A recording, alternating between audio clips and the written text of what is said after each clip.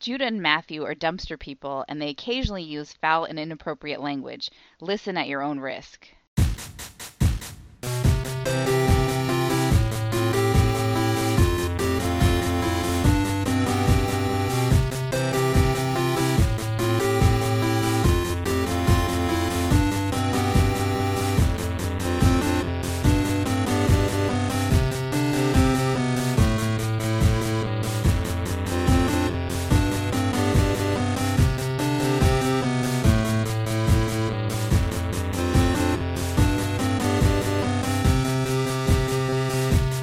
Welcome to Brother Date Star Trek's edition. I'm Matthew. I'm Judah. It is Big Week 110. Now, can you believe it? That's so many. 66 to go after this. So many. I have long since had to give up naming athletes with jersey numbers that matched. I don't know. 110's a tough one. Yeah, I mean, what would we be talking about? The Tour de France marathon numbers you'd go have this to have high? some kind of bib. Yeah. No longer is it a jersey number. Now it's a bib number. And I don't know anyone's Yeah, bib we're into number. bib sports. I'm not like, oh, I remember what bib number Carl Lewis wore when he won all them medals or what. You know what I mean? Like, I don't know. I know even less than you. We should not have gone this long. We should have stopped at 99. Yeah. Yeah. We have so much to go. It's really a lot. It's just... And the real trouble is almost all of them are going to be 3 episodes. Yeah. No, I know. We don't go down to 2 until near the end. So. Yeah. Like we have 8 episodes without Voyager and 3 that are just TNG, and we'll see how that format works. Yeah. Well, they'll be shorter. Last week, well, we have Voyager 3 to was discuss worse. this week. I jumped in there. That's right. So this week we're watching Course Oblivion.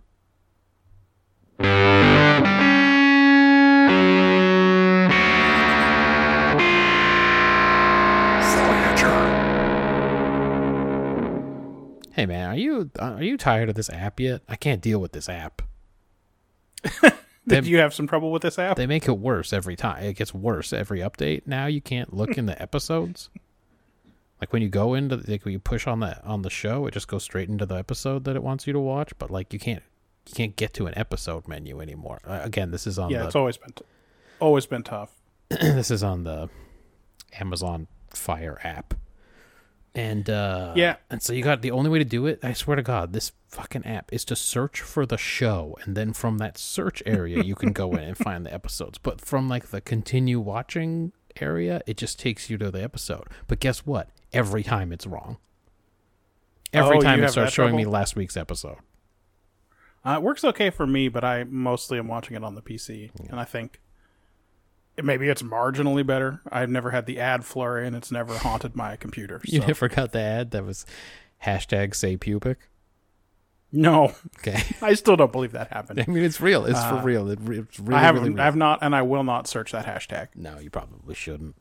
Marjan, boy, we're already digressing so much. Yesterday, Marjan was telling me that everyone in science Twitter was laughing about this published article from a PhD. The one about jacking it to anime? The one for jacking it to anime is about little boys. Anyway, whatever the name of the porno genre is, I cannot remember it because I was not familiar with it. But she's like, "What is that? What is that? What kind of porno is that?" I was like, "I don't know. Don't search for it. Just like don't look it up. This is an obvious one. You don't need to look at it." And she searched for it and found that it was like cartoon little boys. Anyway, so anyway, that was the connection. I told her not to search for it, but yeah, she was just like this PhD candidate just got a paper published about how jacking it to cartoon little boys made him appreciate jacking it way more. So I saw this in the context of there's a subreddit called Hobby Drama. Okay. Where people post about dramatic happenings in their weird little niche things. Okay. Like when 2 tech bros bought knitting.com and tried to revolutionize the way knitting worked and just basically got laughed out of the business by Everyone? old ladies mainly. Sure. But so I saw it in one of the hobby scuffles, like short threads. So all I know about this paper is that the paper was actually about methods for doing research about pornography and the types of discourse that should be used, and it encouraged frank discussion of it, and also viewing the materials the way the participants view them, aka jacking it. And then his conclusions are like, I really learned that jacking it is underappreciated. It's just like we should all just think of like jacking it's pretty good. And he's like saying stuff like, if you think about it, when you jack it, that's like when you're least alone, because you're like thinking about so many people. And it's like, Hey buddy, what about when you're like with people? You're less alone then when you're with people. And I also thought people in general pretty much already enjoy jacking it. They don't need to be told about it. Yep. So we've all figured it out. I was listening to an earlier episode of Brother Date where you mentioned again someone giving Seven the talk and telling her not to masturbate too much. Not too much. Just not to do it too much, Right. So yeah, it was published. I feel like I'm Allen Iverson now, just say over and over again saying we're talking about published. It was published. Let's recenter here. Okay.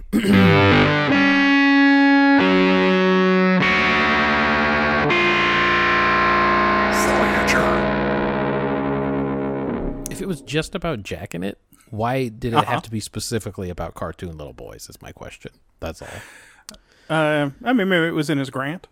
I think, yep. Well, once he'd asked for the grant, that I don't know if it was grant funded. Is that the kind of thing? Is that disclosed in the paper?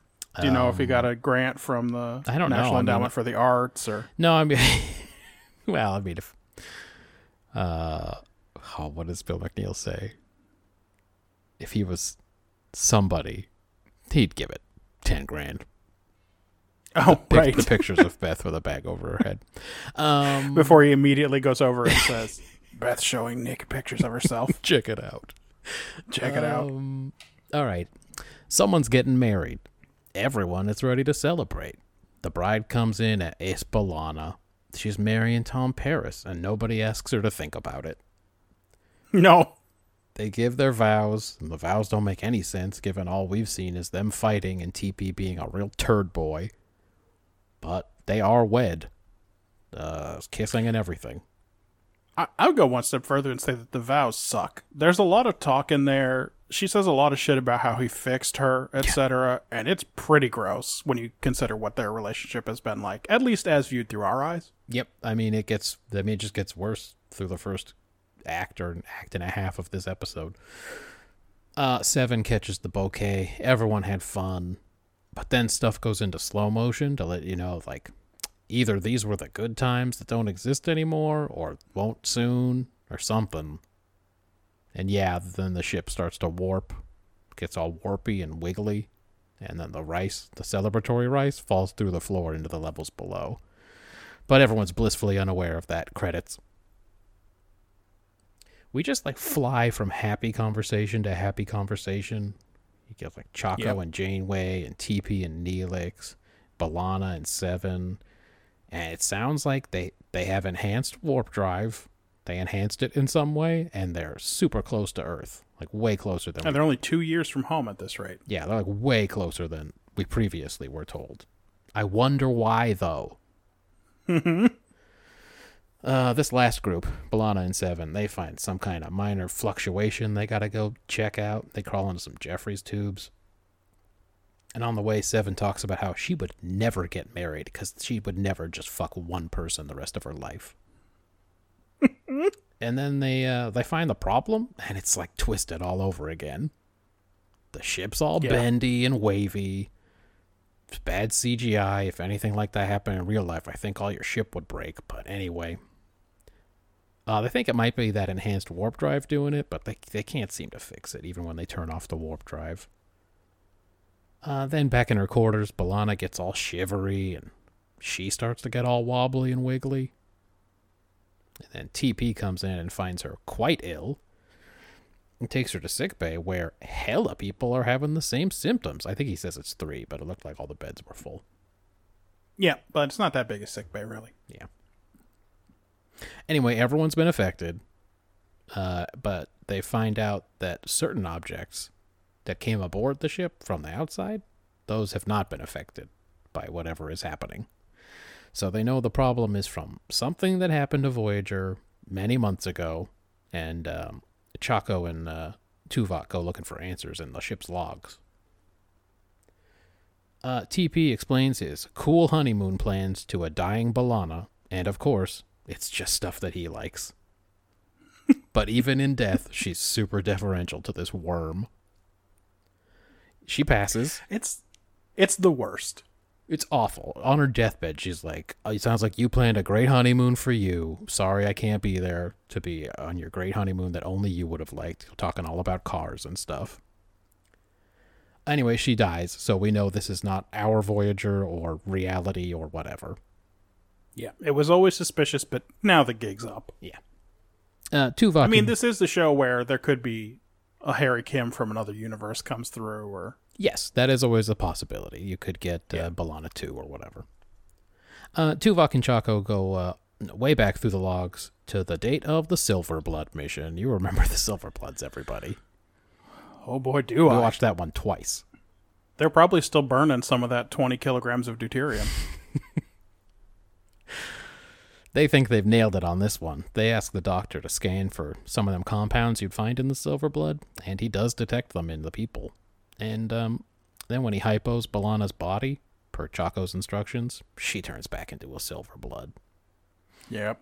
So they have proven that they are, in fact, the duplicates from the end of that Silver Blood episode. You guys remember one of the 10,000 wild things Janeway did? Not accidentally, she negotiated to let these guys clone all of the crew of Voyager and then just left them on that planet.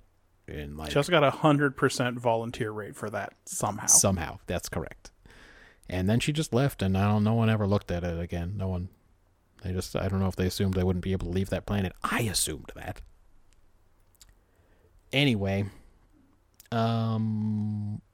so I guess for the purposes of this episode, the Silver Blood people eventually forgot they were the copies.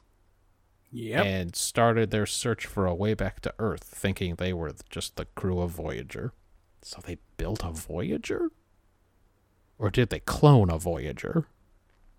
I don't know. It's an incredible question. Because building a Voyager, that's, I don't think the crew of Voyager could build Voyager. That seems nuts. You need a shipyard and, design engineers and stuff. Harry Kim he can't even... Remember when he tried to program a new doctor and he was just reading a book? Yeah. And everyone hated it? Anyway. Yeah, and it seems like you'd need at least Seska and Carey and Lon Suter if you wanted to, clone Voyager. Janeway says that, regardless of the facts, she's going to keep doing dumb shit. So... They're heading to Earth, no matter what. Yeah, basically, it's extremely clear that their personalities were cloned also. Yes, she is definitely Janeway. So they need to find the nearest Class Y planet to park and figure this shit out, and then they can keep going to Earth. That's her plan. Because they assume if they go to the same conditions that were on the Silver Blood planet, they're going to be just fine. TP is salty about fake B'Elanna's death and doesn't want to play anymore, so he's really insubordinate the rest of the episode, but he still basically does whatever he's told, so it's not really a plot point. No. Not Chaco tries to convince Not Janeway that they need to go back to the Silver Blood planet, but she just gets mad about her dinner being ruined. She is mad that he is not interested in her chicken paprikash and instead has to have this argument. Mm-hmm. They find a Class Y planet, but some ship comes up and tells them they're violating some mining consortium's territorial claim, and they fire on Voyager. And Voyager could destroy them, but they still see themselves as Starfleet, so they would never do that, and they just retreat. But the ship's just in bad shape now, and they gotta figure something out quick. Jocko tries again to talk to Janeway into going back to Silverblood City, but he dies during the argument. Janeway finally gives the order to head back to their old digs, and then a captain's log reveals that 63 more people have died on the way, and everyone left has got the gooey faces, and they talk real slow now. But the ship is kind of holding together. Janeway wants to create a time capsule of their journey and memories and logs and stuff, so that someone hopefully will remember them if they don't make it. And that kind of becomes the stakes from here on out, because they ain't gonna make it. They barely get through another close call with some failed deflector problems, but Janeway beefs it in her captain's chair.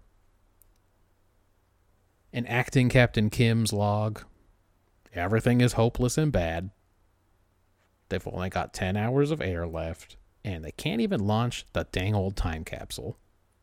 No. It just breaks. But they do detect the real Voyager. I don't know if they know it's the real Voyager. This is one of those things where you can clearly see on the screen it's Voyager, but for some reason they can't. This happens a lot, especially in Voyager. This happens a lot, where it'll be like most of the message will come through, and they'll be like, we didn't get your last transmission. And it's like, man, I know what he said. They can't communicate with this Voyager unless they dump the core and go to Impulse. But the attempt nearly finishes off the ship, and they're still 5 minutes out from comms range. That's when the view switches to real Voyager, and all they come across is the wreck of fake Voyager. Just a lot of goo in space. So they didn't really make it long enough to say hi to the real Voyager, who don't try very hard to figure out what happened. And they certainly don't seem to understand that it's the Silverbloods. And that's the episode. Nope, these guys just disappear. They're not recorded in history in any way. Yeah, this is a depressing slog, and that is the end of that. End. Maybe in 800 years, they'll have enough contact with the Delta Quadrant that one of these species that only the Silverbloods contacted will report on it to the Federation, and someone will go, oh, that's not in Voyager's logs. They were nowhere near there.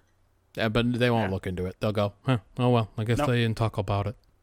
Yeah, it's just going to be a mystery. This is just ancient history to me, whatever. Or, if that episode hadn't happened before Demon, it could be part of the explanation for Living Witness. But it can't. No. Hey, what was this one about? Ben says if you lived and died without anyone ever knowing and without leaving a trace, it doesn't really matter at all to the universe. And he says it's depressing, but it is kind of a sci-fi take. And he gives it a 3. Okay. I think the take is kind of a question this week. Okay. And that question is, what is it that makes you who you are? Sure. Is it your memories and personality, or is it something physical and immutable? They don't spend a lot of time on it, but there are two sides to this argument on the dupe ship, right? The side that thinks they should keep doing what they were doing because they're the people they are clones of, and the side that thinks they should just run back home and become Silverblood again or whatever. Yeah, and it seems to be the side that thinks they should keep going for Earth is Janeway and whoever listens to Janeway, which we see as Kim, as always. Kim and probably Neelix, and right? Then, those are the two that we definitely see. And then the other side is Jocko and Teeps. TP is just in a bad mood, I think, but sure. His girlfriend just died and he's mad about it. Yeah. And then to indignity on top of everything, that's how they found out that none of them were real. So what was any of this? Unfortunately, the show kind of plays both sides, and you could also make the cynical argument that the message of this show is some decisions can't be unmade because Janeway turns back too late to accomplish anything. Right? Yeah, for fucking real, she Janeways this one hard. She just fucks the whole thing up. Like, there's a point when you've made a mistake where you can't go back and do the other thing that you would have done. Yeah, and have it be successful. Best to keep moving forward, and hopefully you come across a different Class Y or something. But even though it's a little murky, they hinted and danced around an actual science fiction question, and spoiler alert, I have to blank the whole back end anyway, so I'm giving it a 4 for take. Okay. I had, yet again, that however we normally phrase this, about a wonderful, beautiful lie is not preferable to a terrible harsh truth or whatever. Fucking Star Trek take number 1. Yep, it happens all the time, and guess what? It's not the only one this week. I guess that's what it is, right? Janeway has to come to terms with the truth of their situation, and it takes Chaco's death to do it. But Chaco isn't... It's a little different this week because he's not just making a moral or philosophical argument. It's a practical one, too, because he thinks they need to go back there to survive. So it's like, not only do you, hey, wake up, we're Silverbloods, but like also, we kind of need to, I think we need to go back because we're coming apart here, and I don't know if anywhere else is going to save us. He doesn't know that's true, but that's his theory. So they're arguing about a risk-reward calculus, whether it's makes sense to keep going on and hope you find the solution, or it can meet your needs at another planet or whatever, or whether there's no point to going on, so the only decision that makes sense is to take the least risk and go back to the one place you were safe before. Not that they know how to fix the problem even there, right? No. Again, just a theory. He doesn't know. They could just get back there and just keep deteriorating, but... Right. Anyway, I gave it a 5. It's the standard one. It happens all the time. It's a constant take on this show. It does, and it is. And what did you think about execution? First, Ben gave it a 4. He says a little bit cheap pathos, killing off all the characters we know and love. The real tragedy is not that these dudes beefed it, but rather that they had no effect on the greater story or anything other than they're beefing it. And then he says, glad they went back to revisit these guys, though. It was a big hole in the story. I don't think it was a big hole because they've done so many crimes in this quadrant. That, like, you're also 100% right that the assumption was that those clones would never be able to leave that planet. I don't think Janeway thought they were going to be able to build a Voyager. Right. Or clone a Voyager. Whatever they did. So I never thought much about it because I was just like, I don't know, every week she does a new baffling crime, so like it's hard for any of them to really stand out. I mean, you think the Borg one probably does just because the Borg out there just killing trillions of people or whatever, but anyway, so he gave it a 4. So like I said, the take this week is sort of part philosophical and part practical, and in this case, it does seem that if they were not melting and had figured out they were fake another way, then they would have just kept cruising on toward Earth. Yep. Probably would have been a better episode, actually, if they just had to wrestle with the question and then decide what to do, instead of the melting part. But Voyager is very fond of these hopeless alternate realities. I mean, you remember the Year of Hell. I do. They love a depressing slog, so... It's a really good point, though. Because if they had come to the conclusion some other way that they were clones, then they could have had a question about, well, since there's no particular reason we need to go home, should we indulge our explorers' creed here, right? And then what about the Maquis, who still want to go back and fight a war that they're not really a part of? But So there could have been a better episode as there. As always, if they had just, like, I don't know, just made it about a take. If they'd had a take and made it about that take, it probably would have been better, but... Yeah. Just doing more work than the writers did again. Yep. And I actually think the depressing part works. This is a depressing episode. Like Ben pointed out, those fuckers just die, and no one ever knows they were out there or anything. Yep. I mean, I guess some people know they were out there based on their year of adventuring around, but they just dissolve without a chance to launch their little time capsule. So I think it does hit the tones they want, but I don't really want to watch Star Trek so I can be depressed. Like, I'll leave that to other things. That's not what Gene wanted. I'm going to speak for Gene here and say that's not what Gene wanted. Still, you're the Gene slur?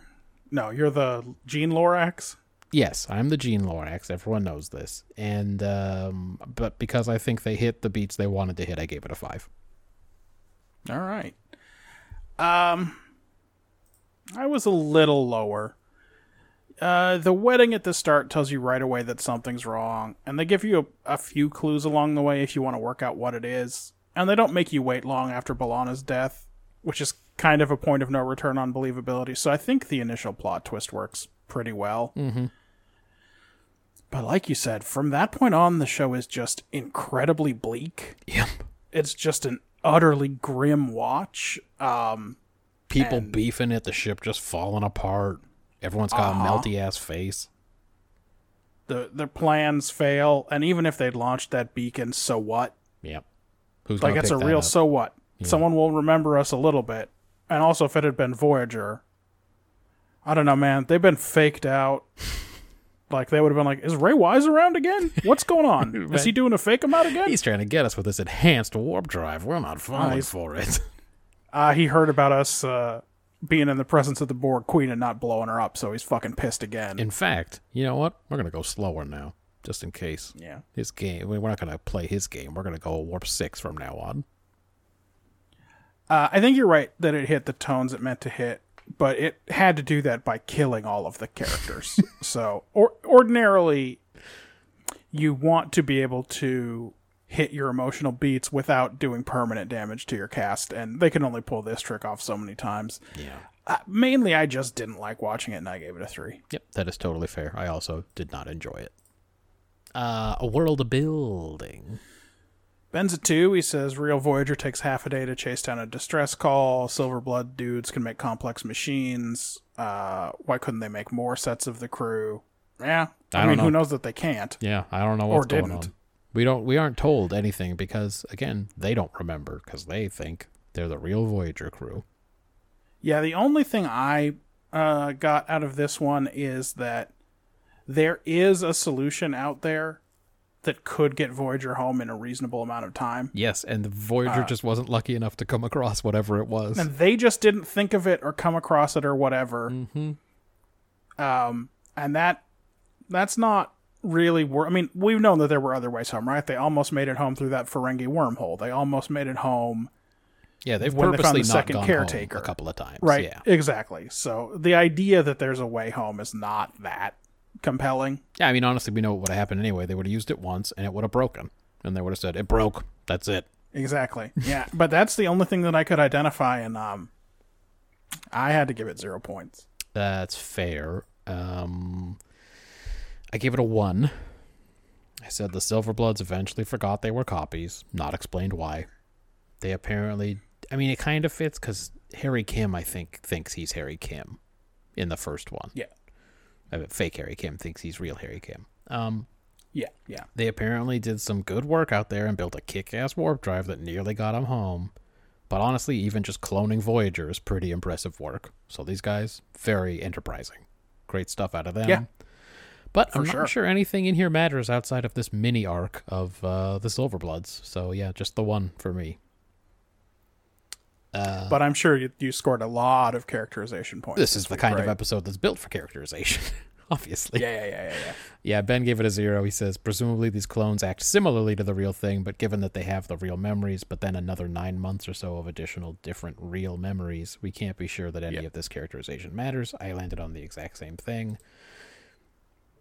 It's not really them. As soon as they became sentient, they started being their own people and having their own experiences, and so while you could say this might be the way that they would act, it's just not. I can't call this characterization for our crew. Yeah, that idea is actually covered in a lot more depth in Too Many Rikers. Exactly. That's right. He became his own Riker, and he became a real piece of crap. Not fun our Riker. They're 7 years apart or whatever were pretty different. They were.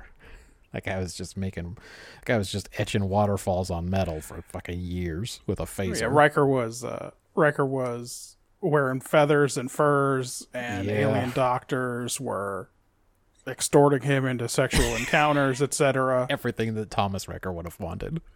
He fucked that Bringloidy redhead. Man. A lot of stuff. Thomas Riker had... Thelonious would have loved that. Yeah, sorry. Yes, Thelonious, all he could do was carve waterfalls into metal with his phaser and like try to jerk off to that. Yeah, like traps around up in the fucking catwalks and shit of that station. I don't know what he wrote a paper about it, but nobody read it. No, it turns out there was no one to read it when he was by himself there. Anyway, 0. I don't know. It's a 0. It's not about them. It's about someone else. And they're not going to come back. They died. So, I don't know. Yeah, I mean, you could say that Harry Kim and fake whoever was there, fake TP too. I don't remember. Like maybe there was characterization for those two dudes, but I don't see it. Oh yeah, the two fakes did appear in that show, but it's actually not totally clear that these are the same two. Yeah, who knows, right? Who can say? Because they never have memories of what happened on that planet at any point, so it's what do you do with it? Agreed. And look, I'm in the same boat here. Roughly 1 minute of the episode is with the real crew. And they don't do nothing. And what we learned about them is that they're a little sad that they didn't get to this distress call in time. But, at the end of the day, they got to move on. Yeah, but they are, like, surprisingly not curious. They're like, it looks like a bunch of goo. That's weird. Oh, well. Yeah. Just go, okay. Yep. It's you're the Vulcan Science Academy this week. I get it. Okay. They do the no life signs, time to move on. Yeah. So. Of course, I could not give points for that, so sadly it's going to be a 0 for me. Yeah, it's like they didn't get the rubric. I sent it back through time, but they didn't. They're not paying attention. World building? Quick hitters.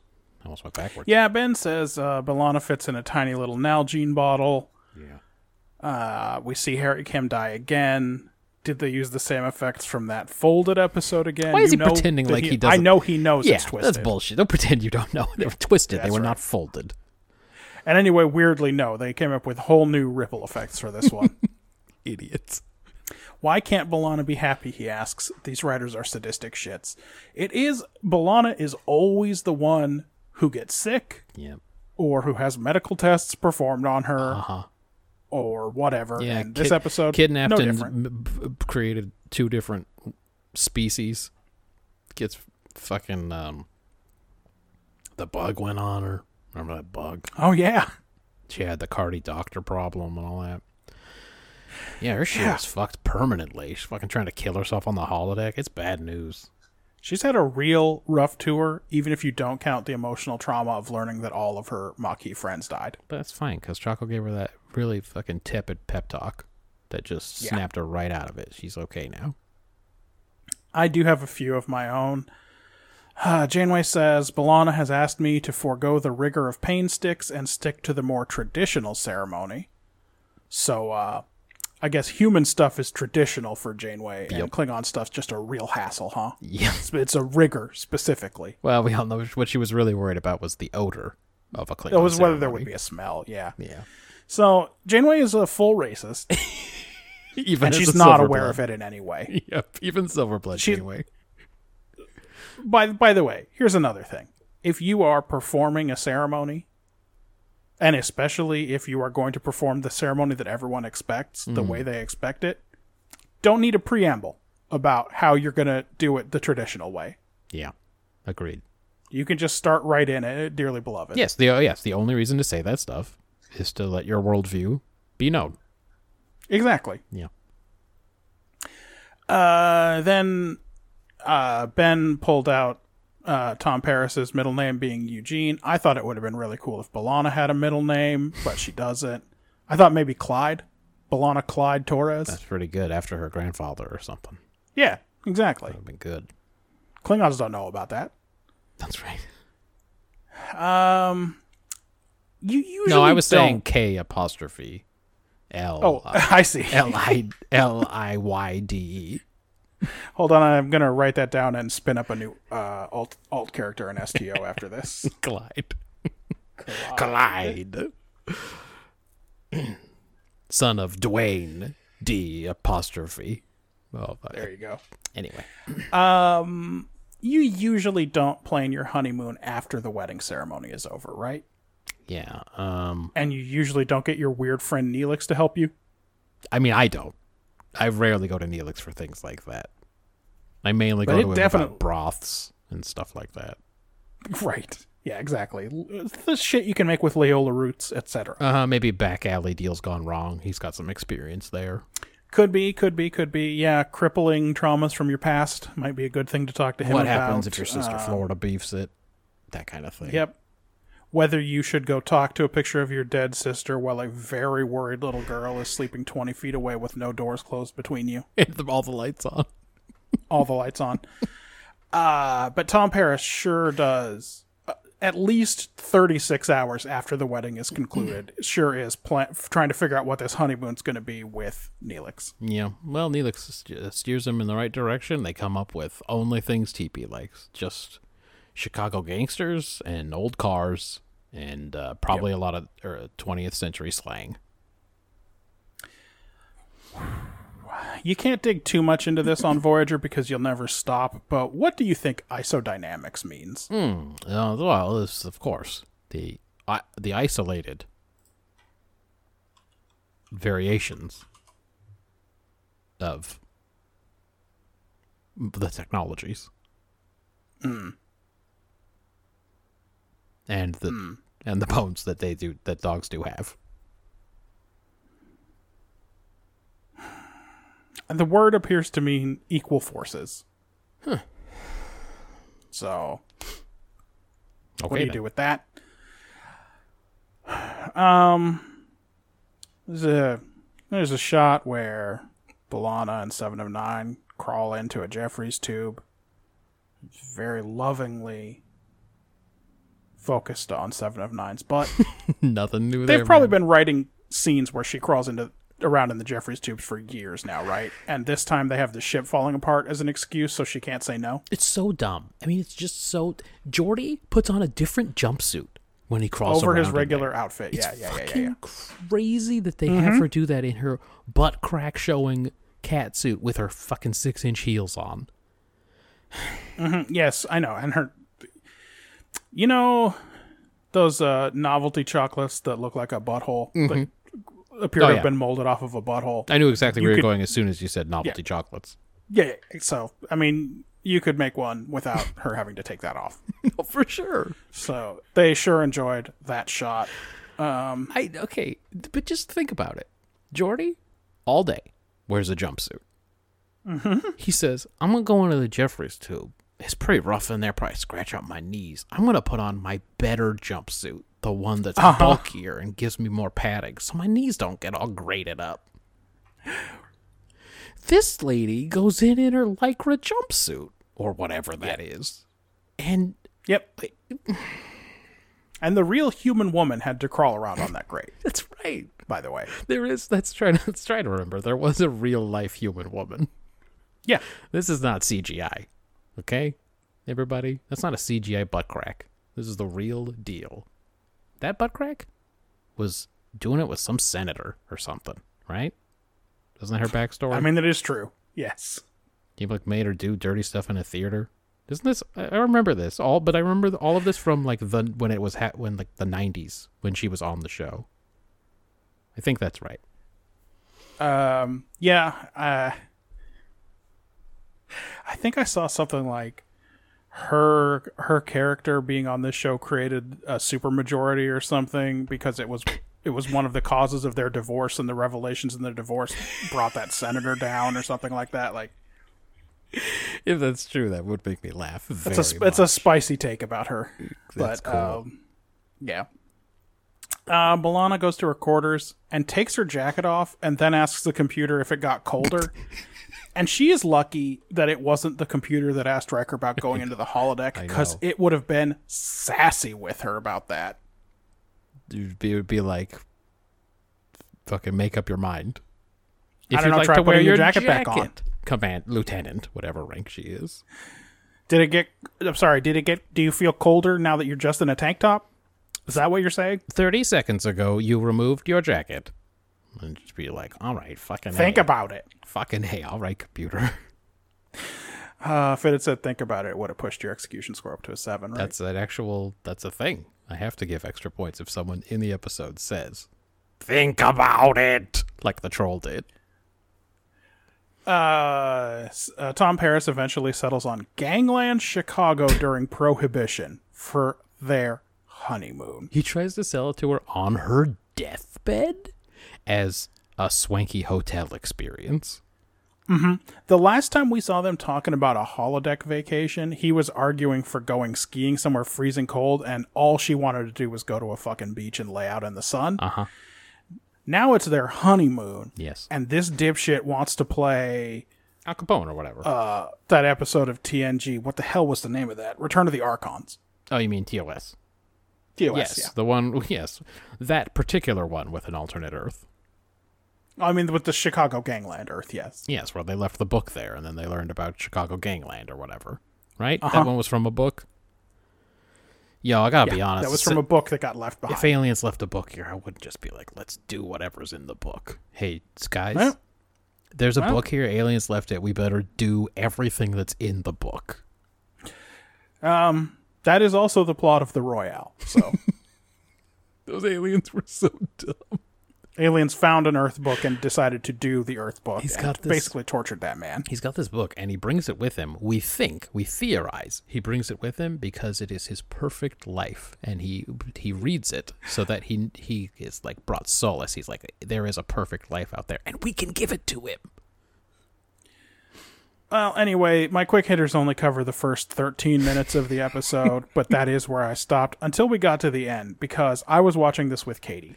Oh, and at the end, after everything else happened in the whole episode, Katie turned to me and said, "What the fuck was that?" And I said, "That was an episode of Voyager, Yes. and we have to watch 58 more." You're welcome. Yeah. If this is appointment viewing, make sure you're here for all the rest of the Voyagers. I gave Best Actor to everyone who has the dignity to die off screen, and Worst Actor to the background engineers in 7 of 9's engine room, not knowing apparently that they were supposed to be tired and falling apart. They cut back to her. She can't launch the fucking thing. She looks all haggard, which means her hair's a little bit out of place, and they've changed her makeup a little bit. Yeah. And there's just 2 or 3 guys in the back just walking normal pace, just not acting at all. Sure, it seems like there's a lot of face melting. Like you melt in the face first. Yep. Like her outfit was not changed at all. She didn't have like a melty boob or anything like that. Nope. The network would never have allowed that. No. No, Did, tits look bad. What's the point of having her on the show? Hey, you got the notes? What do I have to say this every week? Don't do anything to her tits. We got to see the butt crack. More shots of the butt crack. Have her bend over, look into a big old bucket or something. Maybe she almost falls in the bucket. The crowd will love it. The audience at home. And I, Brandon Braga, thought for sure that her nipples would always be hard. And I'm a little bit mad now that I didn't write it into the casting I'm going to notes. keep this in mind for future projects. I'm going to require the bolt-ons always have the hard nips. 6-inch nips. Give me back the blue index card.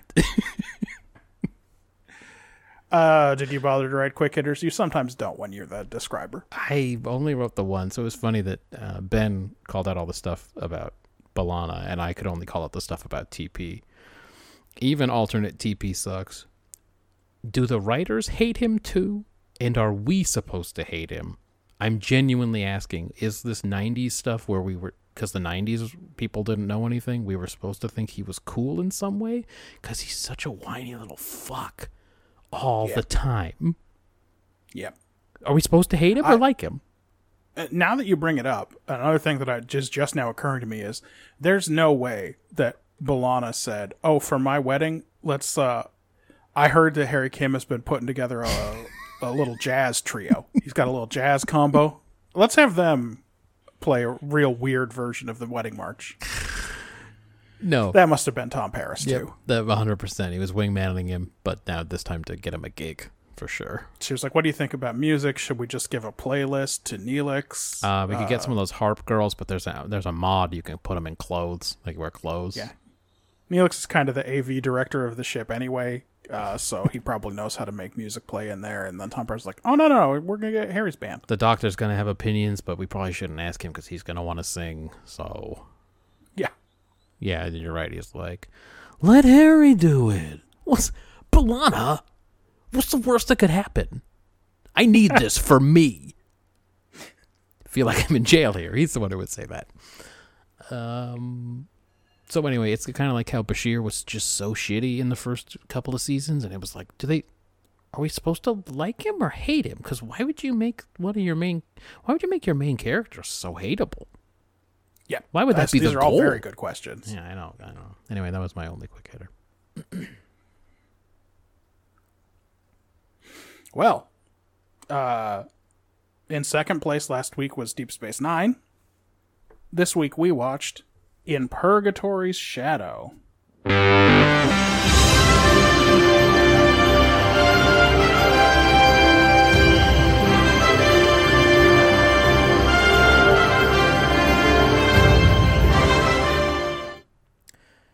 Odo is back to doing jungle gym shit in his quarters again. Kira blows up a spot when she finds a self-help book about dating. Yeah. And then maybe she feels bad because then she tries to get him to finish the book and put himself out there and start dating.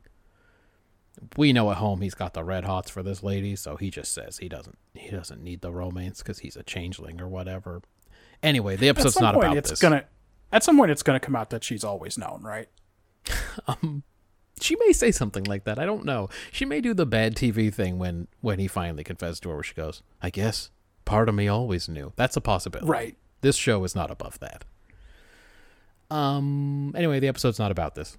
This is I don't know why this is happening.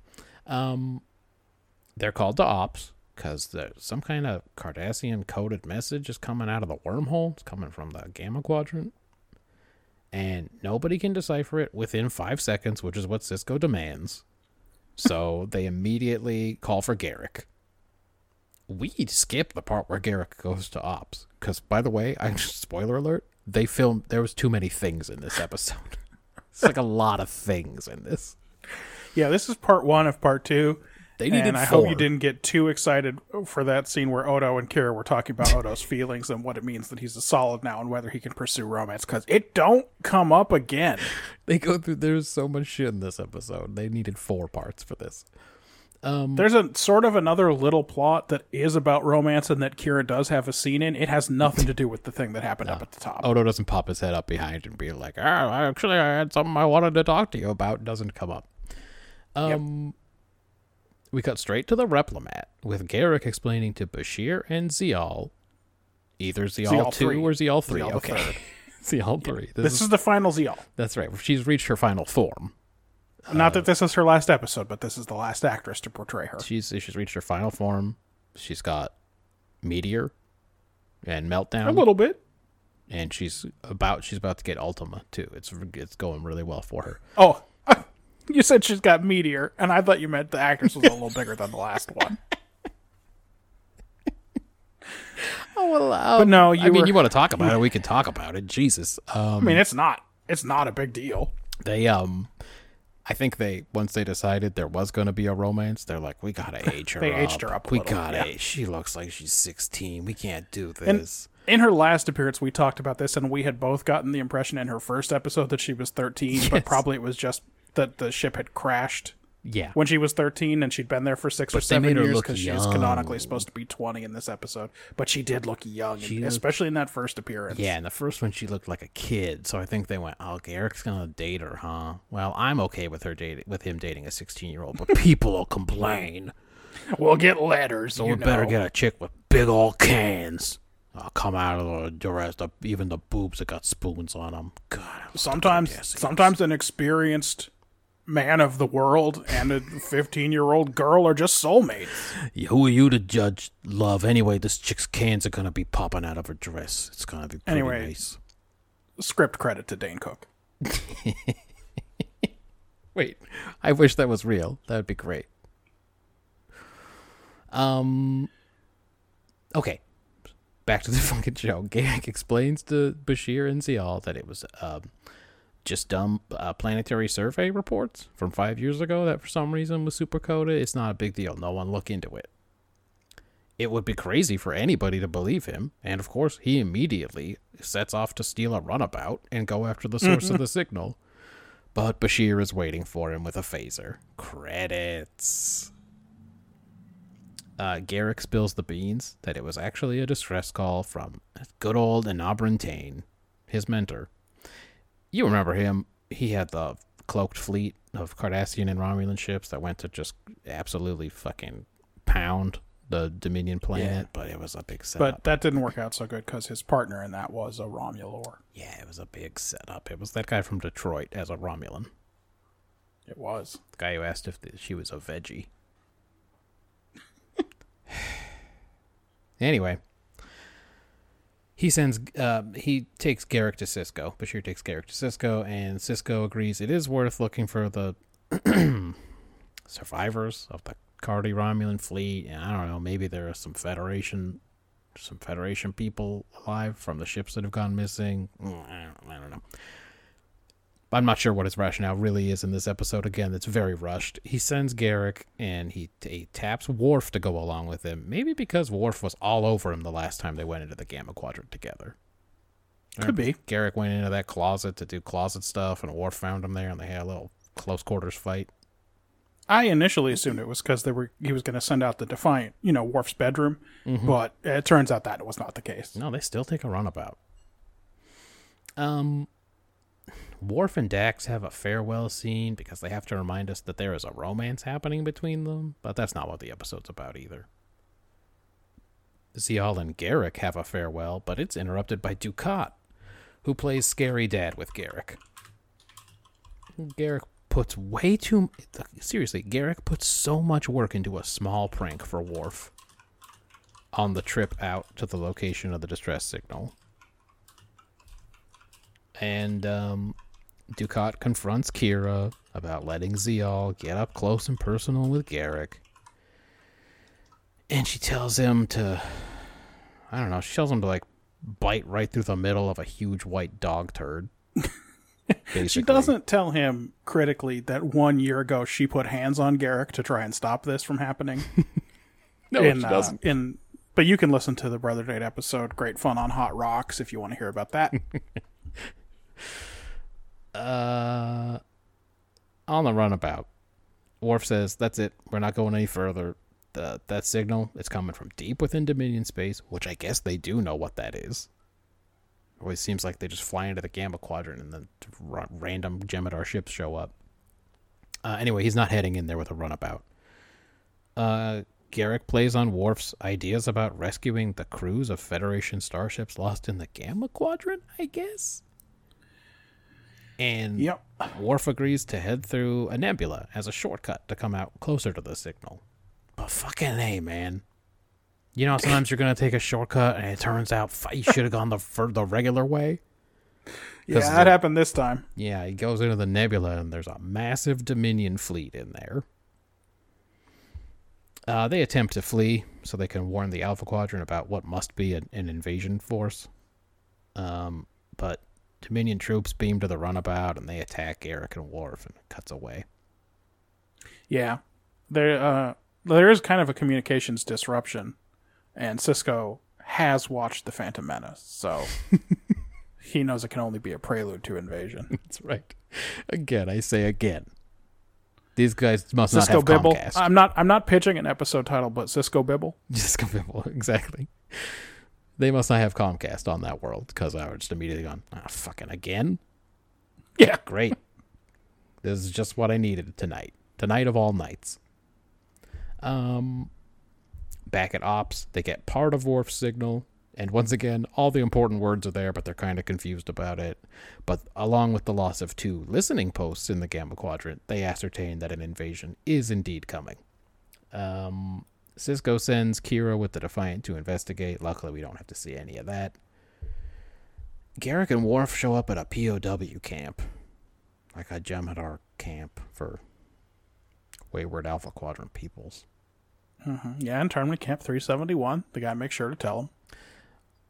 There's a lot of cutting around in this episode. Back at the station, Kira comes back and confirms the invasion. Then back to the camp, Worf and Garrick are told what their bunk will be, where they're going to stay. A guard says he's been waiting for another Klingon to show up. Yeah. He really hammers it. He wants you to know there's already a Klingon here and that you should probably look into it. Worf and Garrick find like a dumb fighting ring where General Martok, once revealed to be a changeling in the Alpha Quadrant, is in the universe's coolest fighting tournament. Actually, he's just kind of sloppily rolling around on the mat. There's not even sand down there. No sands of blood. He's not even the bravest of his race. No one claims that, for sure. Not even him. He looks kind of annoyed and tired. He's not into the fighting tournament. They get to their bunk, and they find Tane. That's where he is. That's where he sent the message from. But he's in bad shape, and he immediately starts criticizing Garrick for getting captured. Back on Deep Space Nine, Sisko says some bullshit about how there are no ships within 2 days' travel. Just none. So they're basically alone against at least 50 ships. That's what Kira saw. Or maybe Worf saw. They just had to fight the Borg in the movie First Contact. He does mention that too. Which haunts this season like a ghost. Yep. Dukat is going to be there to help with his little bird of prey. But now Sisko says they're just going to seal the wormhole, but in a super safe way so the Prophets won't get hurt. Kira gives an extremely half-hearted defense of the Prophets.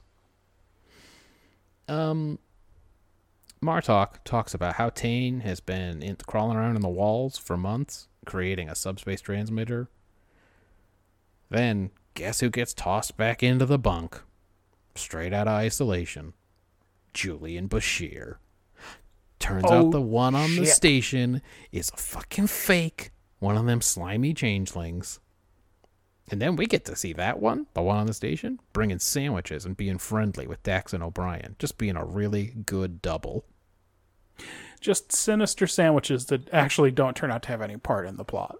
I mean, at some point that shit is sabotaged, but they don't show us him like watching them eating them sandwiches and saying loudly, good sandwiches, and then he's like digging around in the console or anything. Or like O'Brien always gets sleepy after he eats pastrami. Here you go, O'Brien. Hot pastrami on rye, just the way you like it. It's a double. And then it's like 5 minutes later, he's just nodding off, and Bashir's in the back under the panel.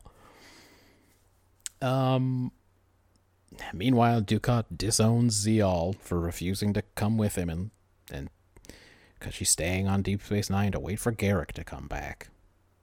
You remember Garrick and Dukat are bitter rivals. Yep.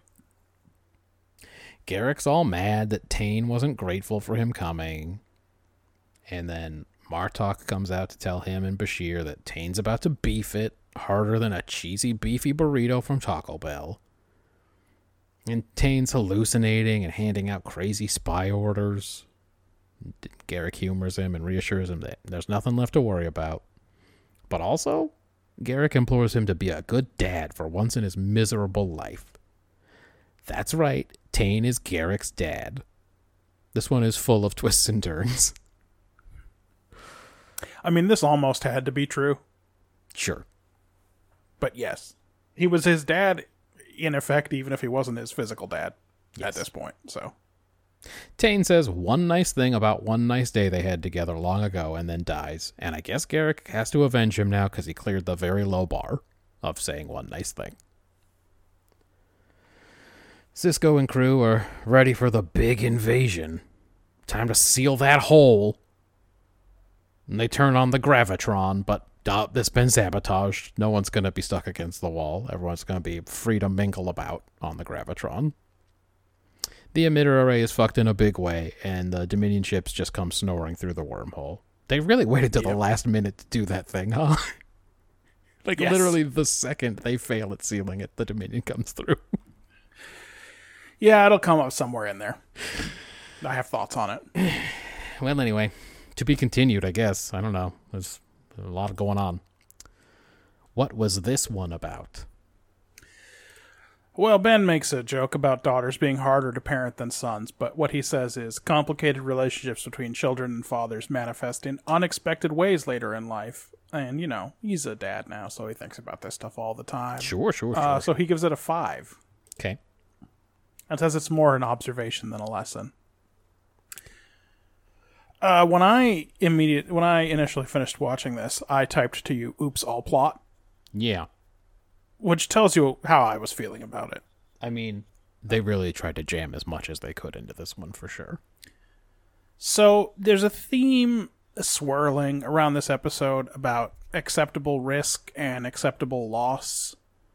Worf and Garak are very cavalier about the danger of this mission they're undertaking, just like every time anyone's ever gone to the Gamma Quadrant. Yeah, there's something about that. It's the Gamma Quadrant air, man. You just get in there and you want to go wild.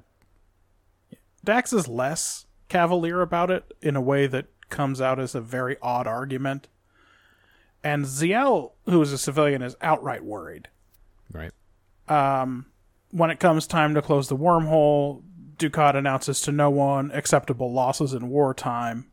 Right. So like I said, there's this theme of this idea swirling around, which is exactly enough to keep me from issuing a no-take, but not enough to score any points. I blanked it. Wow. That's fascinating, because, I'm not all up in my head like Ben about being a dad. Uh-huh. Here's what I had. Something about shitty dads. Tane's a shitty dad, but Garak's always going to crave his approval. Dukat's a shitty dad, but Ziyal doesn't seem to give a shit what he thinks about anything, so maybe it's saying that just being a father doesn't make you worthy of love. And now I'm really scared, because I definitely don't think I'm worthy of love independent of parenthood, and it's kind of the reason I became a dad. So a kid would have to love me. And so you're saying shots fired? Yeah, well, I definitely think everybody would say they agree with this, so it's not a hot take. I also believe there are many shitty dads out there who probably do think their kids should love and respect them because. So points, I guess. I gave it a 6. Oh, we're so far apart. But like I said, I'm not worried about parenting stuff. That's not on my mind even when I'm doing this project. No. Let's talk about execution here. Ben's pick of the week. Hi, this is Ben Town, your remote Star Trek Edition correspondent, with my pick of the week. Pick of the week.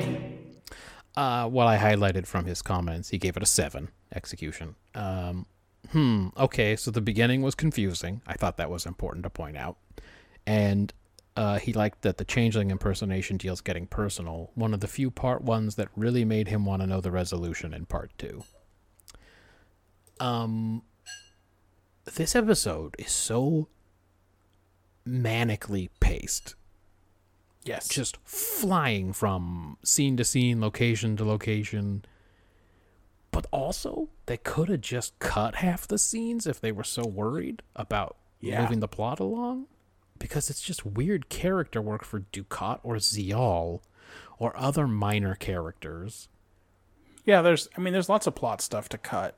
We don't need Kira to go to... But they don't show it to us. We don't need her to go there at all. We know it's an invasion. We don't need Kira and Odo hanging out. We don't need... Yep. We just, there's so... every other scene you go, well, you don't really need that. So why are we doing it? If you're going to just fucking zoom around the rest of the episode. It's also so full of twists. Martok is alive, who they previously found was a changeling, but they assumed he was dead. Bashir has been doubled. That don't make no sense. Tane is alive, briefly, and is Garak's dad. Yep. And Breens have no blood? Yeah. Maybe the biggest twist of all. And then huge plot developments. They got a plan. They're going to seal the wormhole off? That's the whole show is the wormhole, unfortunately. There's a huge Dominion invasion that's coming. And guess what, buddy? There are no ships. It's like a wild, out-of-breath episode. It feels coked out. The whole episode feels coked out. Was there a showrunner at this point, or were the inmates just running the asylum? Because I couldn't see any vision in this episode. They had to do it without that Grip who died that this episode was in memory of. Well, maybe that was on their minds. Maybe he was a calming presence on set. Yeah. But it has a lot of Garak, which I like. And it has some Dukat who sucks, but Alemo is pretty good. And a lot of shit does suddenly happen after years of stalling, which really does feel like a relief. So I didn't hate it. I just don't think it's a good episode. I gave it a 4. Well, I was a 3 looking at a 4, so I'm going to give it a 4 also. Okay. Yeah, so like you said, with Garak and Tain and Dukat and Martok floating around, the acting is up, the drama is up in this episode. That's not bad. I'm glad someone else finds Ziyal's relationship with Garak off-putting. Obviously, the stakes keep going up and up the whole time. Yeah. But it's half an episode. Sure. And at the end of the day, I don't think it stands alone real well. No. I think if you were watching in a sort of random syndicated order and it played this episode, and then it was like the next time you turned on Deep Space Nine, it was Move Along Home, episode? you'd be pissed. Or the baseball episode, yeah. I mean, I'd always be pissed if it was the baseball episode, but yes. So like you, I'm a 4. Okay. World building, Yeah. Ben's another 5. We get a Dominion POW camp. He thinks that doesn't really seem like them. Although the very first time we ever saw them, they took Cisco prisoner and Walks around talking about so all far the cool most stuff. eloquent Jem'Hadar. Yeah. Yeah, all the cool stuff they already knew about the Alpha Quadrant. I was just walking around being like, by the way, I've heard of Benzites. Bet you didn't think they could know that stuff, but I know about Benzites. It's been a month since Baby O'Brien was born, and at least a month since Bashir's been gone. I guess no one is keeping up anti-changeling precautions anymore. Yo, I got a crazier one than that. What else happened in that episode where that baby was born? There was a baby changeling that Bashir was helping them with that died. That's right. He did help them with the baby changeling. He, in a way, he oversaw. Well, listen, it's crazier than that. So the changeling died. You think the changeling would care about that? Let's jump right to it. So they don't say how long Bashir's been a changeling in this, but Bashir is wearing the old uniform. Yeah, that's not good. And the new uniforms were introduced in the episode where Cisco discovers the obelisk. I remember that, yes. And in that episode, Bashir performs brain surgery on Cisco. So good. It's so good how little thought they put into this Bashir plot. Uh-huh. And they could have walked it back by just putting him in a dirty version of the new uniform. Yeah. And then we wouldn't have been like, well, hang on, now this seems like he was kidnapped before that. So he did the brain surgery. He delivered the baby. He oversaw the baby changeling. Which died. I feel like this is important. The changeling wouldn't want the baby changeling to die. No, I wouldn't think so. Then no one of changeling has ever killed another changeling, etc. Yeah. So that is all in here, and like you said, that is a real mixed bag. There is some other world building. Runabout replicators have a limited menu somehow. Yeah, I never understood. Yeah, sure. Breens don't have blood. Yeah. It's not really talked about at all, but that throwaway line is intriguing. Do with that what you will. It was never stated for sure, but it turns out we have probably never met the real Martok. Yeah, probably the one who was hanging over Gowron's shoulder in the battle at Deep Space Nine. He was probably a fake one. He was a change. He says to Worf, when Worf introduces himself, he specifically says, "I've heard of you." Yes. Yep. And we know they met in that episode. Remember, he stole Martok's son's knife. Yeah. He would remember. Yeah. We see the death of Enabran Tain. Also, of course, the war begins in earnest. We think. I mean, they came snoring out of that wormhole. The invasion happens. Yeah. So there's definitely world building this week. I gave it 5 points. I could see 6 even. Well, you're only going to get 5 out of me. I gave it 5. Yeah. Worf is afraid his operas will get lost. That Dax will misplace his rods, his opera rods. Can he just LimeWire them shits again? They only exist on those rods? Yeah, I promise you, I thought about this for about 15 minutes when the episode was over. It made me so crazy. And I was like, maybe he can get them from the ships, but from the computer, but because they're Klingon opera and there's not that much demand, he can only get like compressed versions. And if he wants to get high quality performances, he has to beam them in from the Klingon Empire, and that sucks up bandwidth, and you have to schedule it or something, so he keeps them on those rods. Here's what I will say. This sounds like the problem I have when a K-pop group releases a Japanese record. And the Japanese, they don't play with iTunes. You know why? Because they got to give iTunes money, and they don't want to do that. Yep. So I can't download them on iTunes, which is how I do it. But this is 2022. We're talking about 2370, whatever. Should be better than this. These fuckers should have had this figured out. Tane came up with a personally designed secret code that Garrick recognized when he saw it. Martok. Yeah, it replaces the first. It replaces spells the number, but with the number as the first letter of the number. Yep, it's indecipherable. That's his system. Martok and Worf shed some more light on the rules about suicide in prison for Klingons, so that Martok's existence can make sense. Because they're like, aren't you supposed to commit? I love that Garrick is not cool at all. He's supposed, shouldn't you be fucking dead then, you little bitch? Why didn't you kill yourself? And Martok and Worf have to explain that, well, not when there are still enemies to fight, or also hope of escape. Yeah, Subclause 8 says good that luck as defining long that. as if there's even one 7-foot diameter circular fighting pit, then you're still good. Which actually seems more like a tripping hazard than anything. Then, then yes, you can, as long as you fight in it, you can keep, you can, it doesn't count as waiting. It honestly does seem like that rope barrier around a sumo ring. Anyway, Breen have no blood. Okay, sure. Martok was hunting saber bear. Don't do that. Stay away from the saber bear. That sounds dangerous.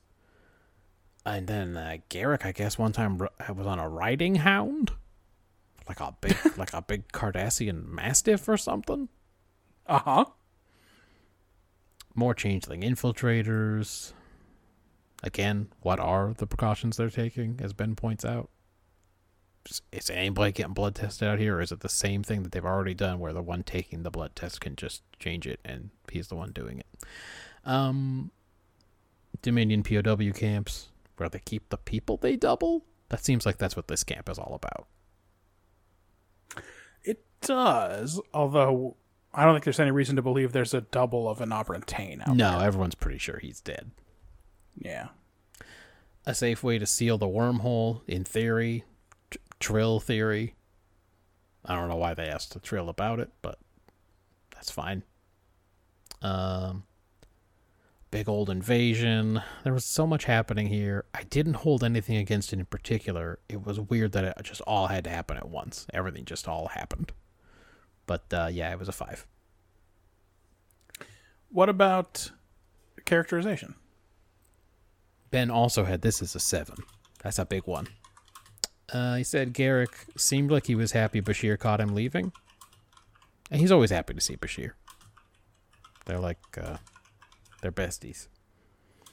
He says Martok seems like a nice guy. That is definitely what they were going for. Yep. Like, we gotta make Martok like super cool. He's the coolest. Just always has positive vibes. Garrick desperately wants Bashir to know him. And he says, I remember having a problem with this episode before, because if Bashir has been fake for a month, does that mean he or the fake helps with the birth of the O'Brien baby, which we already mentioned? I wasn't anywhere near that high. I give it a 4. Despite how bad things ended with Tane, Garrick feels like he has to go save his dad. That's right. Tane's his real life dad, but like their relationship is so fucked that Tane doesn't even want to admit it to Garrick. It's like if my dad just suddenly was like, "You're not my son." It's a very straight, like, you can't fool me. Like, what?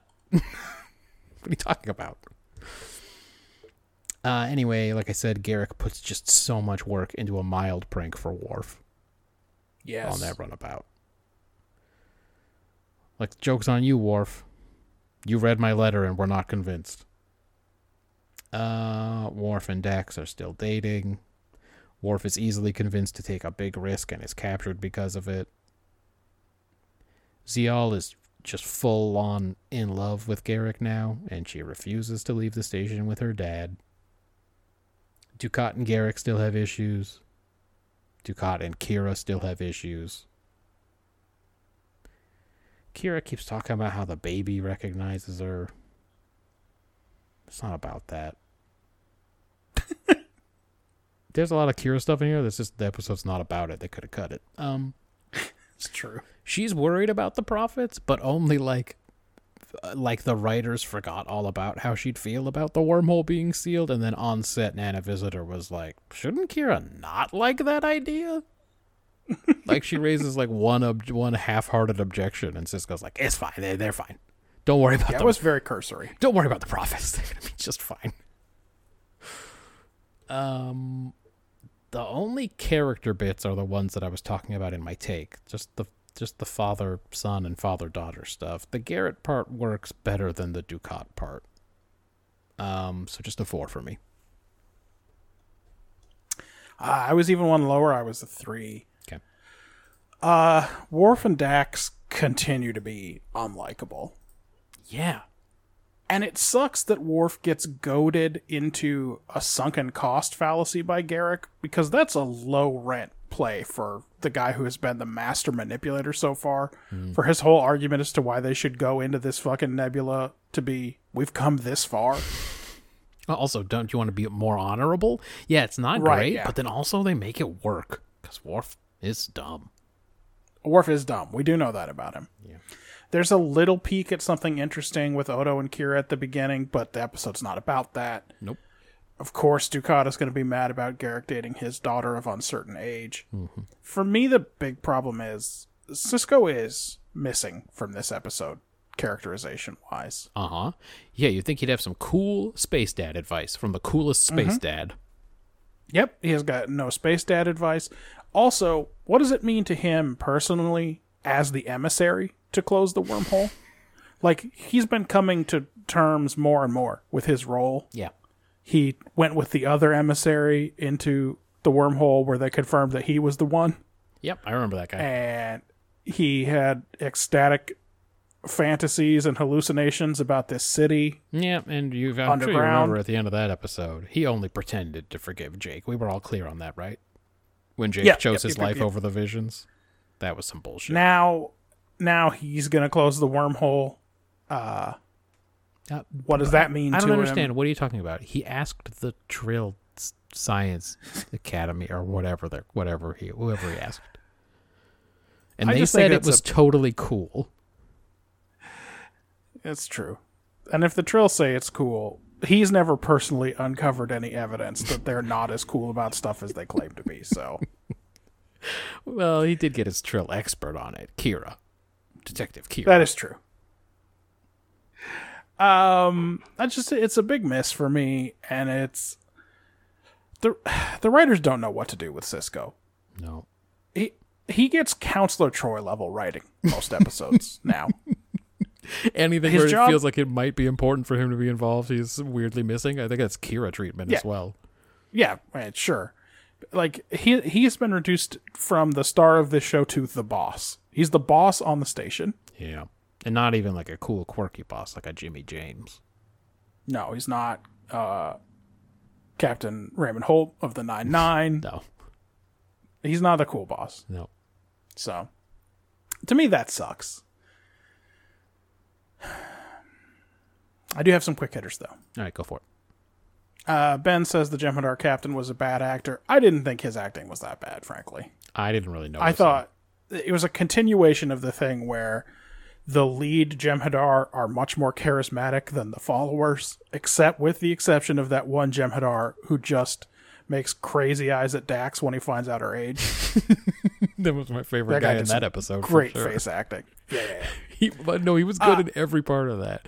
She was like, whatever age she said she thought he was. He was like, whoa. That's hallowed terror. Like, if I made it that old, I'd be an honored elder or whatever. But the look he gives her, he's like, no, I don't think so. And then, yes, when she says she's 300 or whatever, he loses his shit. My quick hitters, in memory of Derek Garth. He was a grip on the show who was killed in a car accident during the filming of this episode. Mm-hmm. Don't be coy, Kira. Just come out and say everyone wants to fuck a changeling because they can have as many dicks as they want. Like, that's right. You could put 2 or 3 in me, whatever. Up to 50 dicks. Right. Yeah, well, any more than that, I think, you're breaking sector rules. Yeah. I had my normal confusion about Zial's age. I said, wait, she's like 15, right? And then I looked it up, and it turns out she would have been 20 during this episode. Still way too young to be interested in old-ass Garrett. Yeah, Garrett feels like he's been around just for so long. Like, again, he is the enemy of her father. Yeah, at one point, wasn't he like, I don't know, basically the second most important spy in all of Cardassia or something?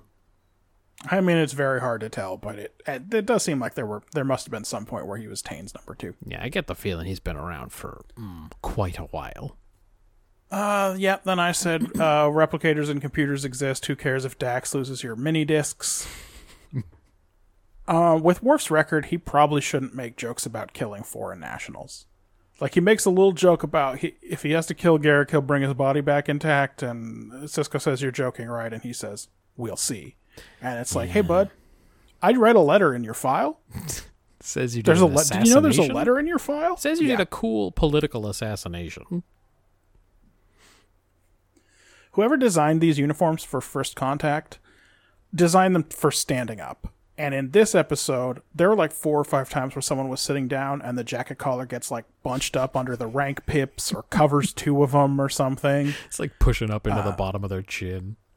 Uh-huh. Yeah. So definitely designed to stand in heroic poses. Yeah. And not designed to... well, you know, they had spacesuits on or a white tuxedo when they were doing all the action stuff. Yeah, so. I thought it was designed for the top to be completely discarded, so you were just tough in your undershirt. That too. So Sisko thinks an attack is imminent. That's what he gets from Worf's message. Mm-hmm. And as you said, the destruction of 2 listening posts. And he sends the Defiant away. Sure. Is anyone going to question that at Starfleet? Well, I don't know. They're going to be like, so you knew there were no other ships around. And when you heard there was an attack coming, the first thing you did was send Kira out in the Defiant. That's true, but I mean, who do they have to blame? Why aren't there any ships around? Hey, Starfleet. Well, of course there is that also. Why don't you fucking put some ships over there? Maybe fucking once. Then whose dumb policy is it to announce to the prisoners that they're at internment camp 371? Why give them any information at all about where they are? Yeah, sure. Yeah, but I mean, haven't these guys seen The Prisoner? They know everything else about the Alpha Quadrant. Yeah. It's supposed to be a big mystery you have to unravel. Exactly. Yeah. Do you think that show's any good? Martin I and I watched watched it as an adult. What we thought was the pilot. We think we watched the first episode, and it obviously was terrible. But Marjan wanted to watch more of it. We never did, but she seemed intrigued. It was terrible. So reinforcements are 2 days out, but Sisko is going to blow the wormhole in 36 hours. That's his plan? I'll give him 36 hours. Yes, that's almost all of the time before reinforcements start arriving. Yeah. I don't know why once you figured out what you had to do. The Dominion will have to arrive before that. Once you figure out what you needed to do, what are we waiting for? Let's just Yep. Let's fucking caulk up that hole. You know? Well, it 100% ends up being just like Janeway earlier today. It's too late to do that plan. You got to do it right away. You can't. It's not a decision you can come back to later. That's right. I guess theoretically, maybe they needed 36 hours to do the deflector adjustments. Well, if they did, then again, it's incredible timing because the very instant it fails, Dominion ships come out of that thing. We already talked about Bashir. Jort has kind of a tough one this week. Yeah. In a crucial scene, he mispronounces Anabran. he says like and Yibran. And earlier in the episode he says Jem'Hadar Censars. I actually heard him say Censars. Well, look, who doesn't have a Lieutenant Uhura in them every once in a while, you know? They're acting. It's a good question. They're acting as hard as they can. What's happening to Lieutenant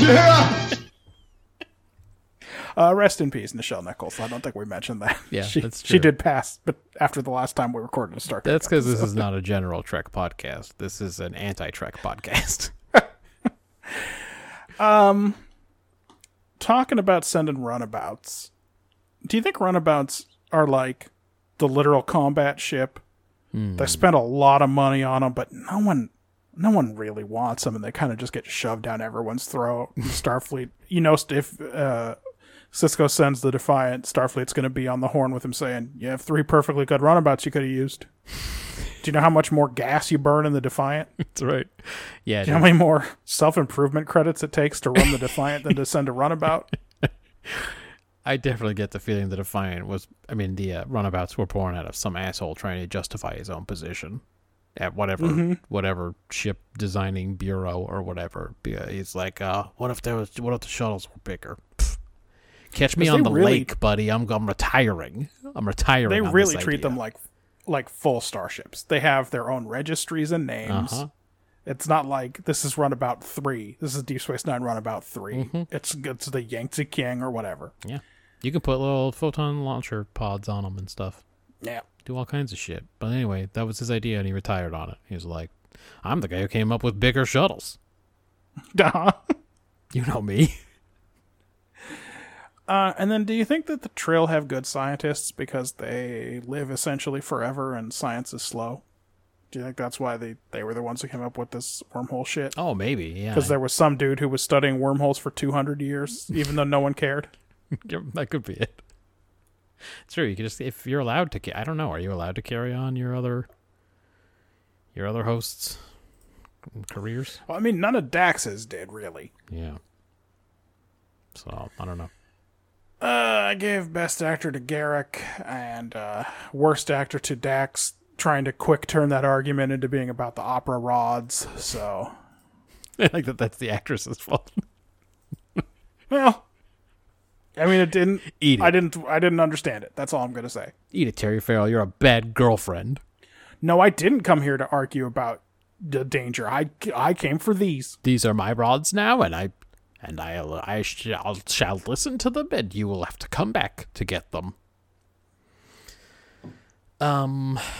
I only have one quick hitter. Marjan thought she made up the racist term spoonhead. And did not wonder to herself why she was making up racist names for people. Right, what was going on inside her that she did that? Why was she at Setlik 3? I don't understand. Why would she have been the one to come up with the racist term? But she said she thought she came up with it because the heads do look like they got spoons on them. Oh, everyone immediately understands why they call them that. And I said, What are you talking about, though? What do you mean? Why would you have come up with that term? When? And what? Why? What would that have happened? Anyway, that was it. Well, first place last week was The Next Generation. Might not happen this week. This week we watched Hero Worship.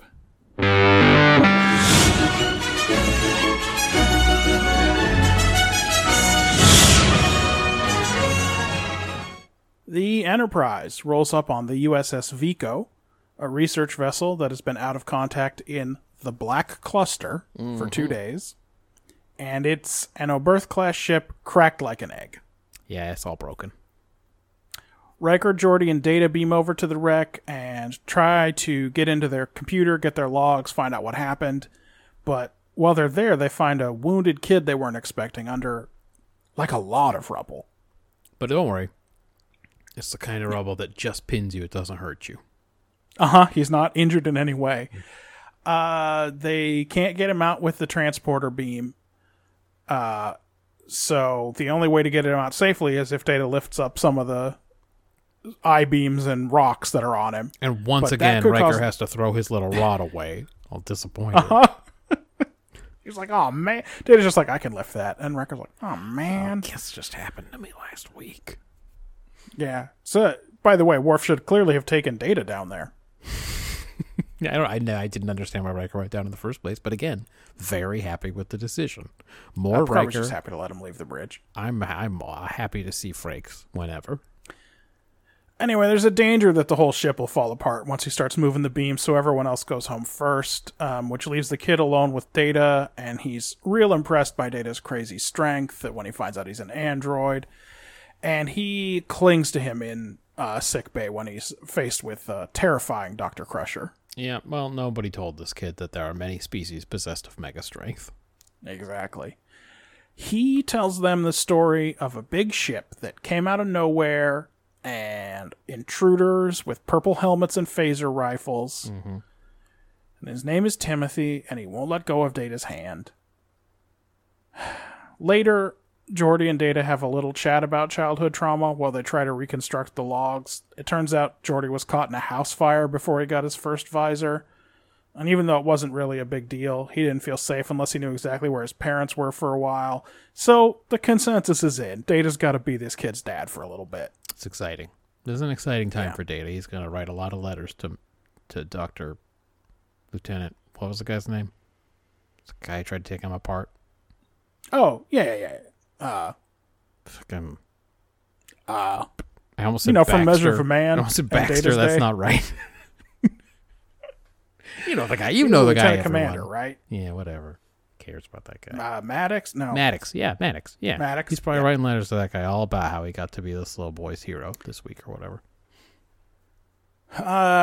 Timothy acts out a little bit at school. Troy's worried about him. On the bridge, the evidence starts to sort of weakly coalesce towards a possible Breen attack. Mm-hmm.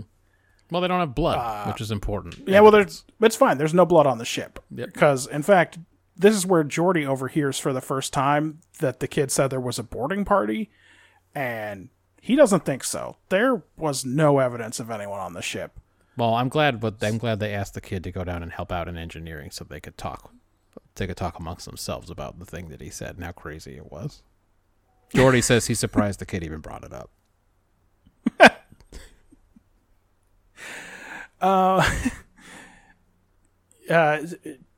Picard asks Troy if Timothy could be lying, and as usual, her answer is, I don't know, man. He's going through it. In the beginning of the episode, Marjan and I were watching together, and I said to her, this must be one of those ones where Troy's written out of the episode, because she'd be able to tell what was happening. And then, of course, that she comes in, and she's just like, well, I mean, I think I sense no deception. And it's like, oh, that's right. There is the other version of Troy who just says she doesn't know every time.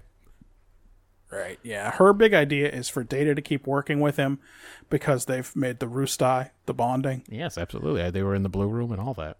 Went to the Blue Room and everything. But she doesn't give him specific instructions, so he just goes to the kid's bedroom and critiques his model of the Dakarian Temple of Krab Kalash or whatever.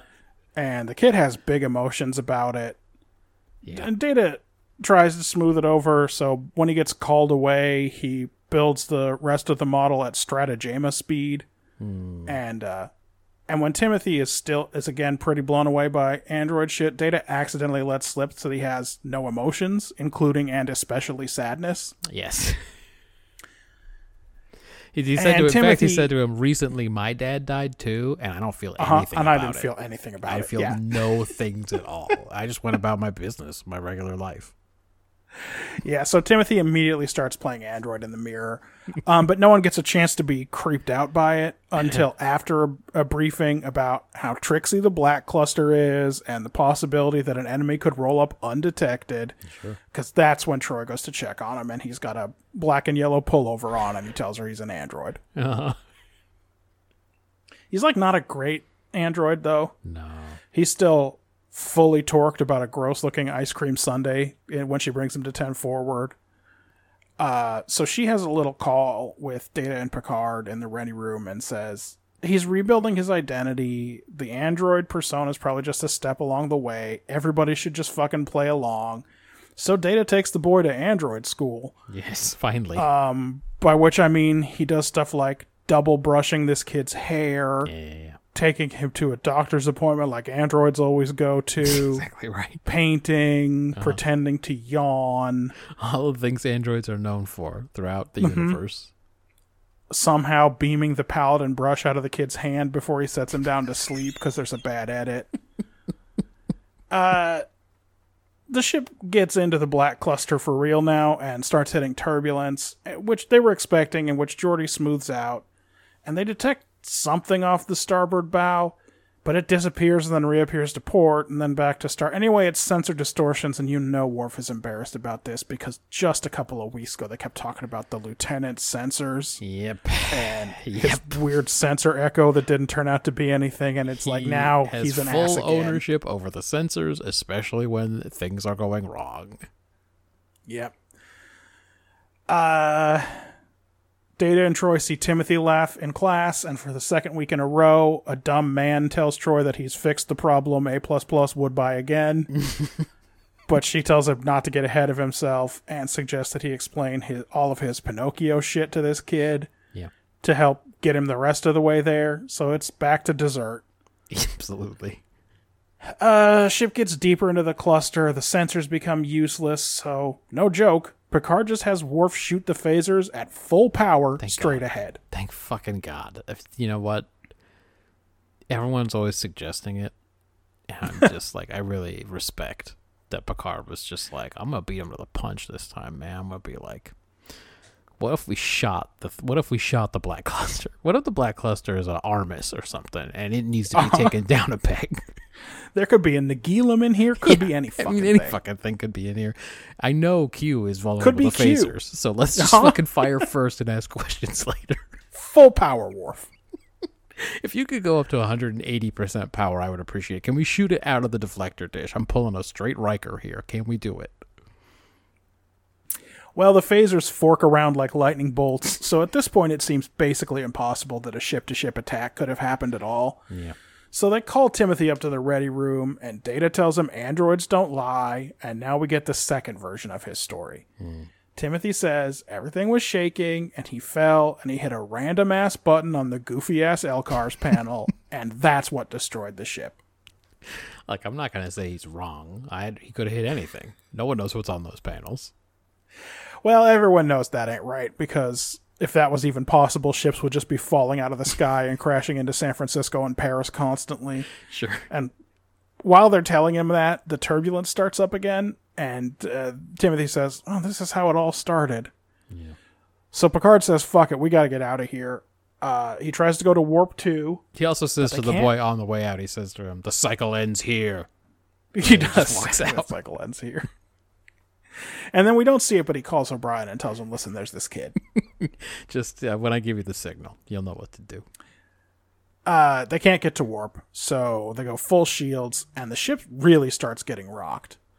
Riker, of course, just starts screaming about more shields. We need more shields. And Timothy says, that's what they kept saying, more shields. Yeah. And Data runs off to Science 2 as another huge wave rocks the ship. He's very nice. He takes the boy with him to Science 2. He does. Geordi, well, he knows the boy's still his problem. Geordi wants to hook the shields up directly to the warp engines, and guess what? Timothy says, yeah, they tried to do that too. And suddenly Data tells Picard to drop the shields. And although Riker yells at him, Picard acquiesces, and sure enough, the wave... You're not wrong. He tells Picard to drop the shields. He does. The wave dissipates harmlessly, and Data tells everybody that he's figured out that dumping warp power into the shields is what destroyed the Vico. And Enterprise gets out of there safely. Yeah. We see Timothy is no longer an android, though he's not. There, we're sure his healing is far from over. And Timothy asks if they can still do things together, and Data says, yeah, you can be one of my human friends. And what he doesn't say is, oh, you're not going to be around very long. I hope your aunt and uncle are nice. Yeah. He says, hey, I got you a ticket. I got you a plane ticket straight to Minsk. Enjoy Minsk. I hear it's great like this Minsk. Time of year. It's where we send all of the Federation's orphans straight to Minsk. Matt, what's this one about? Ben first said, life sucks sometimes, and when it does, you gotta do what you gotta do to survive, even turn off your emotions. And that's only a 3. And that makes sense as a take for that statement. I had the terrible truth. It's preferable to a pleasant lie, or whatever we normally say again. Star Trek take number 1. Did you give it a 5 again? I give it 5. See, the kid, see with me. The kid wants to be an android, so he doesn't have to feel his feelings so very much. But he comes to learn it isn't so cool to be a droid because you can't taste of the ice cream. So it's just a 5. Yeah, and I identified it as, I think, my usual version of this take. I said there were a few things going on here. This is the 5th or 6th episode where the real take is something like, you can't hide from your trauma, you have to process it. Mm-hmm. But even in this episode, it's something everyone already knows. No shit, yeah. Everyone knows this android shit isn't going to last, and they don't even try to shake him out of it. He can't just be a 38-year-old doing that shit anymore. Right. Yeah. Yeah, he's just been an android for 20 years. No one can figure it out. He's an android now. Yeah, no one is really worried about that. Everyone's like, that's fine. This is he's going through it. This is a phase. You don't have to take him to the blue room or anything. Mm-hmm. There are a couple of moments where the episode threatens to become about how Data feels about himself and whether he should wish to be human. Sure. But it backs away from that in the end. So it's that trauma tick again, and it's not inspiring. I gave it a 3. Okay. What about execution? Ben's a 4. He says it's a stinker. It's not about hero worship at all. The kid is traumatized and guilt-ridden. Yeah, the kid's trying to hide from reality, but that's not his fault, so it's just a normal-ass trauma seeing everyone he loves and nosedive. So yeah. Also, he says way too much data. He's not wrong. This episode does a couple of things pretty okay. Voyager would have had it just be a random alien attack. Yeah. Deep Space Nine might have even had it be an accident the kid caused, and now he's going to have to deal with it for the rest of his life. True. Yes, that's their dark way to do it. But in this one, it was just an accident, and the kid never even really understood what was happening. This week, the people on the ship listened to the mental health professional. The writers didn't make the kid go full-on loony. Like, he's playing android, but he's not good at it. Sure, yeah. But it's the bonding. It is 100% and it's suddenly human. And it's 100%. Well, yes, sure it is. And it's even New Ground. And that aired last week. Well, I did have to explain. God, I had to explain in great detail what the Banar was to Marjan. And then I made her Bing. Talarian Endar hair. And when she binged it, did you say, now remember, he's sneaky big. She picked a front view, and I said, this is some bullshit. I think you're trying not to find what I'm asking you to find. And so I immediately found a screenshot of that nasty rat tail. Just poking around in the back out there. Sorry. Well, anyway, this show comes off a little bit obsessed with kids dealing with their incomprehensible emotions. And then I remembered, and I said, oh, is it also One Moon Circles? Yeah, I mean, those were just some jacked, oily, some oily ass, smooth as hell teenagers or whatever. No. One Moon Circles has just the scared Betazoid who's the only survivor of that wrecked up ship. Oh yeah, that's right. Yeah, it's just not. Is it McLaughlin? Is that who it is? Not McLaughlin. It's the guy who seems like McLaughlin. No, it was either Kyle McLaughlin or a guy who looks just like him. Okay, right. So this ended up being like a clip show that cost as much to make as a regular show and took as much work as a regular show. Yeah. Because it just rehashes all of those episodes. Still, I like my quiet TNG episodes. Even if I had a really viscerally bad reaction to Data brushing this kid's hair. Didn't like it either. I hated it entirely. But I gave this a 5. Okay. Did you give the take a 3? Yeah. Okay, we're flipped because I gave the execution a 3. All Data had to tell this kid to stop all the android bullcrap was, I can't taste the ice cream, buddy.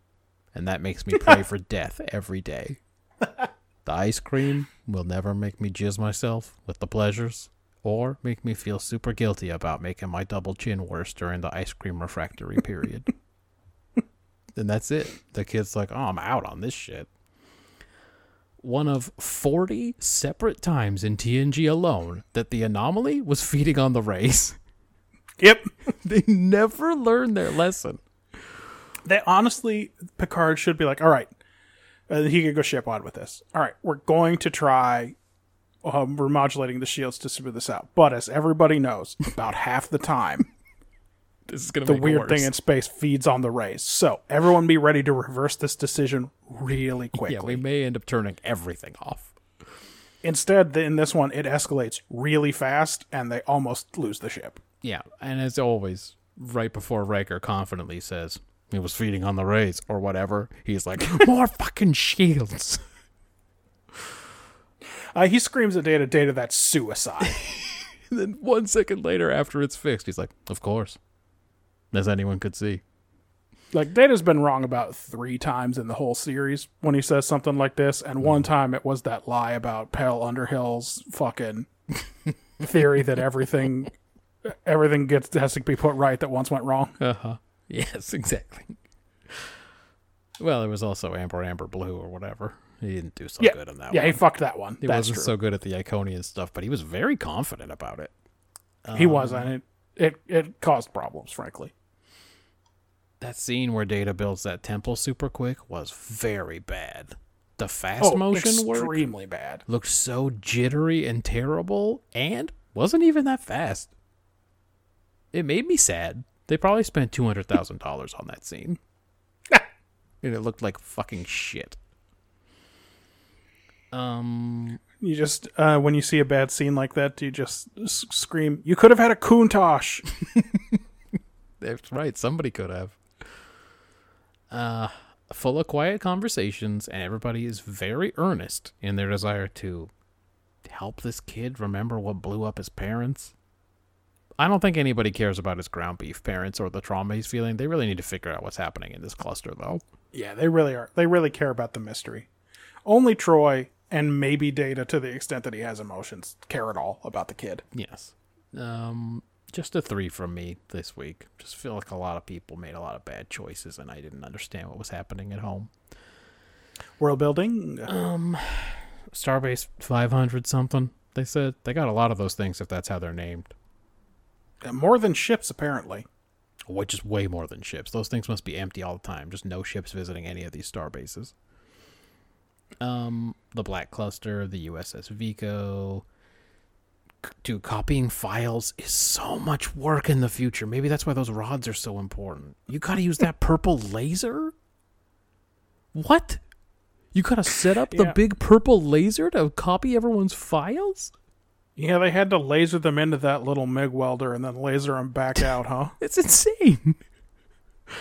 And there's no safety precautions at all. Picard almost puts his hand into the purple laser in engineering. Hey, why are you leaning on it? Unlimited knowledge. It's true. Right into him. He might still have Borg nanoprobes in there. Yes, if they had been invented, for sure. The Breen are a possibility in this supposed attack, and nobody says they got helmets, but not purple ones. So maybe nobody knows anything about them yet. Because they do got helmets. They do have helmets. The Black Cluster affects sensors and phasers and disruptors and cloaks and all that. Anyway, as always, use less power and the anomaly dissipates or whatever. The little boy didn't rate a user code clearance. No. So he could not have blown up the ship by touching the L-cars because it knows they know who touched the L-cars. The L-cars Thank know. fucking God, huh? The L-cars know who's touching them, and they're like, this kid doesn't have clearance. That's weird. It's weird, though, because it definitely did let that hillbilly call up to the bridge. Mm-hmm. And well, I guess it wasn't him. It was the investment banker. Huh? the investment banker's the one who called the bridge. But also, I mean, Wesley just goes up there and he's touching all that shit. He's just a little kid. Yep.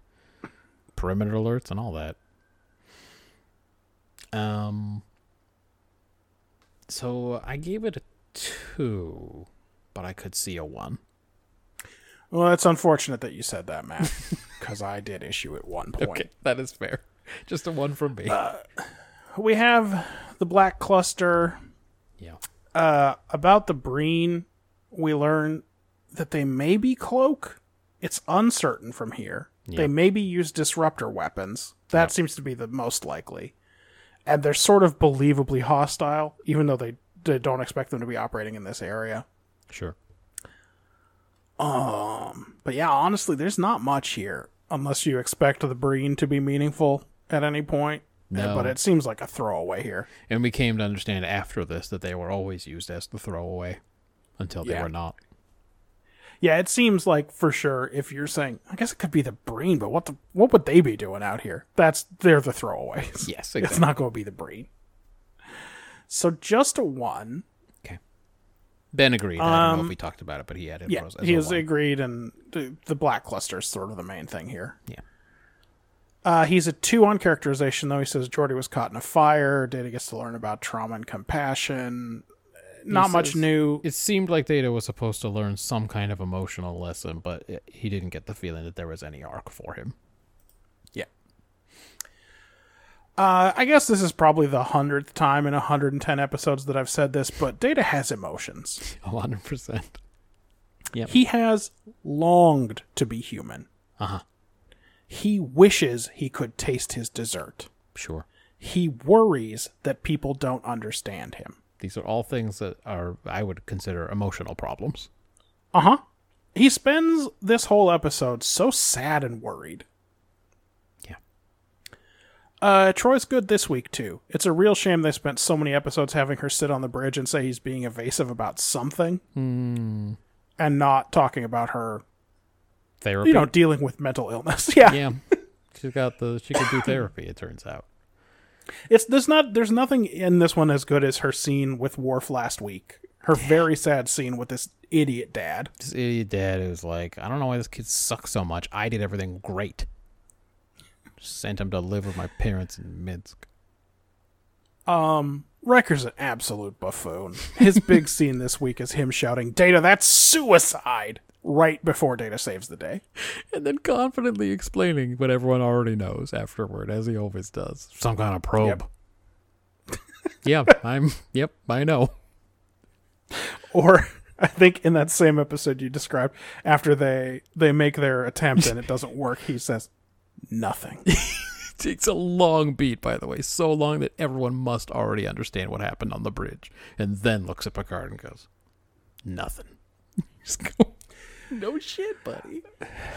Geordi gets a small scene about his childhood fire. It's not character building, really, since he clearly has moved past it. But it's a nice moment. It's a nice little scene. Mm-hmm. I gave it as much as a 4 for characterization. I thought that was sort of one of the strengths of this episode. I agreed. I gave it a 5. Data knows to solemnly shake his head to indicate he has tricordered this body and it is dead. Uh-huh. He does know to do that. Yep. It gives him a real sad... No. He's seen TV. That's right. A lot of buck passing going on here. Crusher is like, "You've got your work cut out for you, Deanna." Yoink, and fucking bolts. And then Troy goes, "Oh boy, Data, we, the two of us, have got a lot of work to do with this boy." I think Data should be doing some chief of operations or science officer bullcrap. But he gets roped in. Data tells the boy he sometimes finds it difficult to express himself because he's worried humans won't comprehend him, and that sounds racist. Like, you're not like that far above us, buddy. I saw your paintings and they suck. Anyway, Data plays along with this boy and helps him to get comfortable, and eventually, again, by putting the hard press on him about androids not lying, talk about what really happened.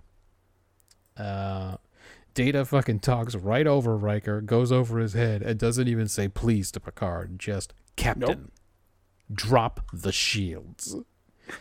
It is definitely an order. And I like that, because these dummies need somebody to boss them around. Troy says Timothy turned from human to machine. Says that shit right in front of Data, that fucking fax machine in support gold. Just right in front of him. Again, everybody earnestly plays along with Android Boy, but I still think with selfish motives. Everyone's just trying to make sure that they figure out whatever slapped the Vico around so bad ain't gonna happen to them too. So, a 5 for me. What about quick ones? Let's see what I pull out from Ben's notes. Nothing a kid likes more than an adult assembling his Lego set for him is totally true.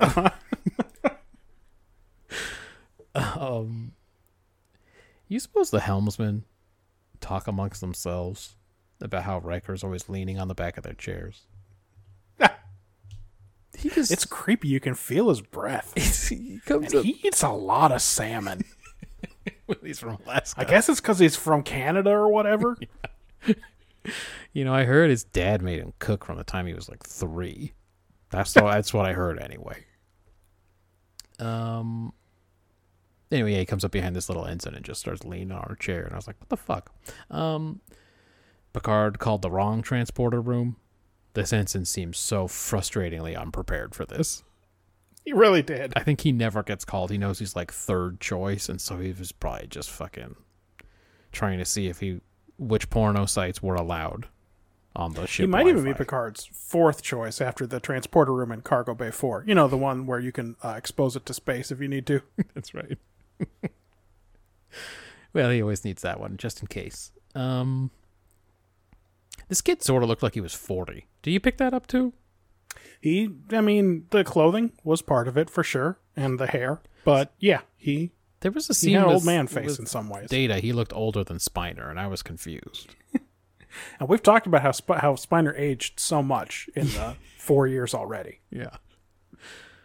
That teacher, skinny Andy Richter, was terrified of that boy's very tepid pushback about Sculpture Time not being finished yet. Yeah, he is not used to those kids saying no. No, he's like, I'm not finished yet. And the guy's like, I think he's a serial killer. Like, he backs away from him all scared. Though Troy is similarly bad at hiding her expression when the little creep reveals he's an android now. When Worf just says, I, after Picard tells him to adjust the sensors to compensate for all those echoes, is that because he doesn't want to tell Picard that he doesn't know how to adjust the sensors? Yep. And all he can get out is one I. Yeah, that for the next 2 days he's going to keep seeing the echoes and just not tell anyone. Boy, I hope he's compensating for it. I hope this doesn't turn out to be another peak performance episode with him where, you know, he thinks it's just echoes, but it turns out to be a Ferengi ship or something. Right. Of lesser design. In the end, that kid is just quietly staring off into the distance while everyone else is happy. And I was like, looks just like me. Maybe because he looks like he's 40. So when Troy was talking about how he's still got a long road ahead of him, you were like, I do. I do indeed. I do. But again, I thought it was maybe because the kid looked 40. Like, he looked my age. I get it. I've told you to stop wearing those jumpsuits. Well, they don't look good on anyone. He showed up in that burned up sweater and stuff, and I was like, fuck, I got a sweater that looks just like that. And then again, Data sent that kid to Minsk. 100% that kid's going straight to Minsk. That's it. What about you? Do you think, first of all, that there's some kind of rule that the Enterprise replicators won't make him an actual uniform because he's not authorized to wear one, and that's why he has to come up with that color block sweater? Yeah, he went into Madden Create a Uniform or whatever, and that was the best he could do.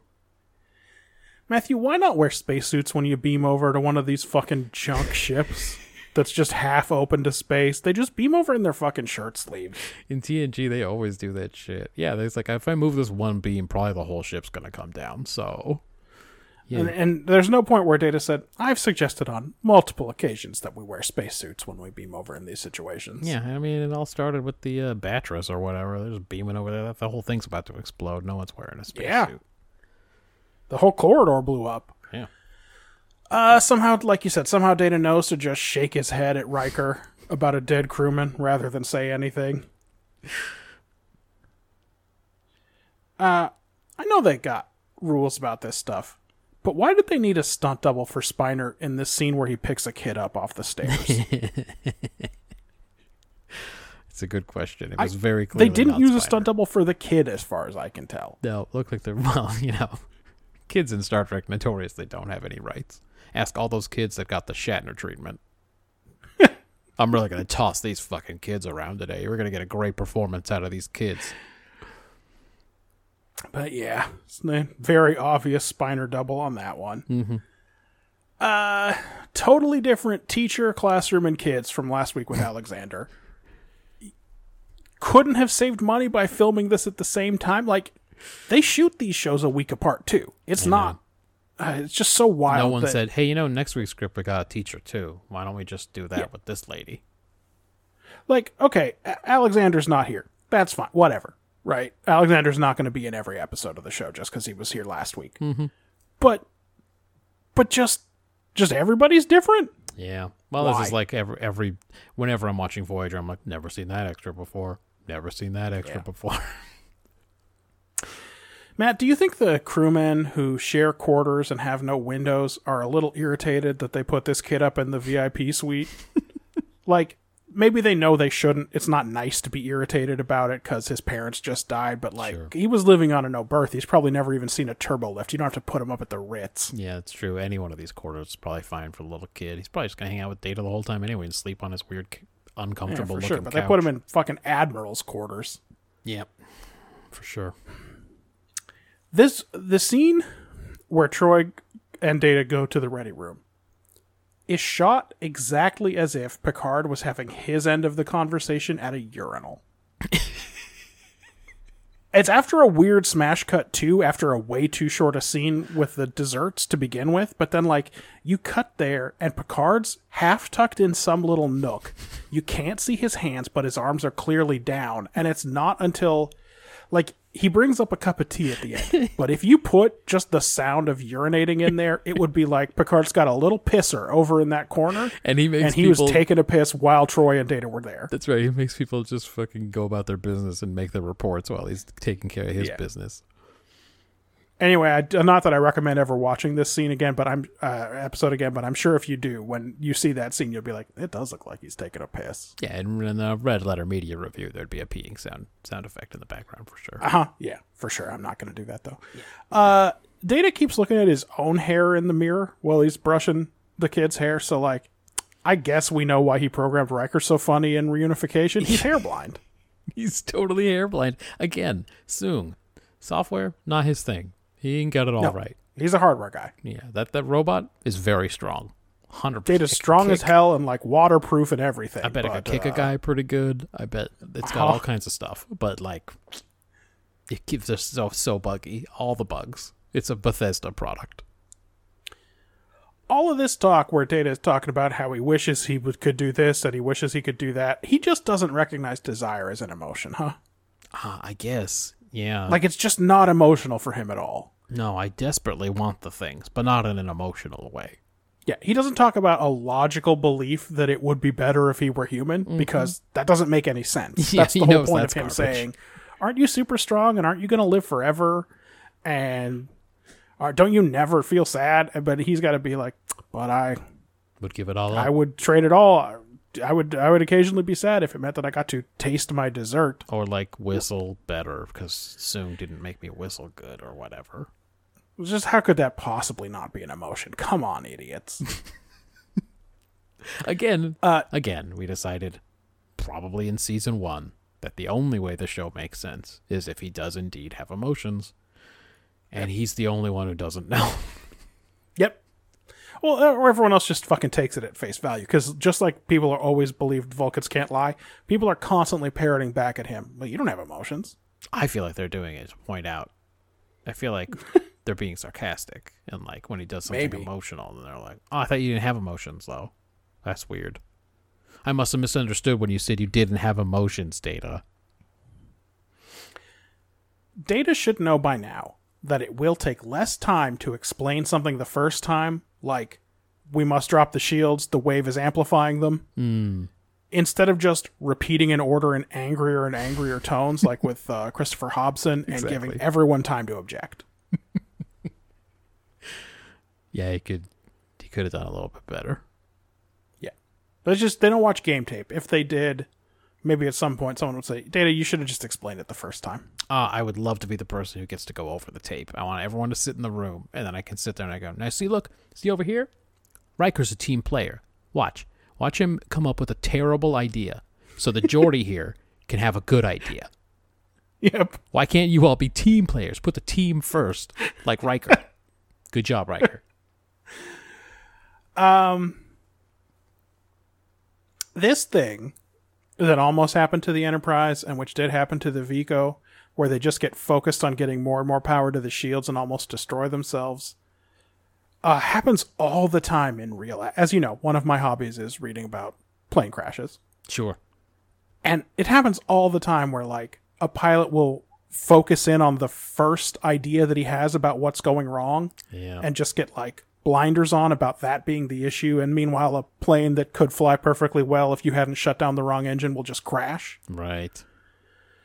So, you know, don't feel too bad that people were a little bit slow thinkers about the fact that they turned the shields up and the wave got stronger. But, like, this is a problem that should be solved. We need crew resource management or something to solve this problem. Yep. Yeah, that could be.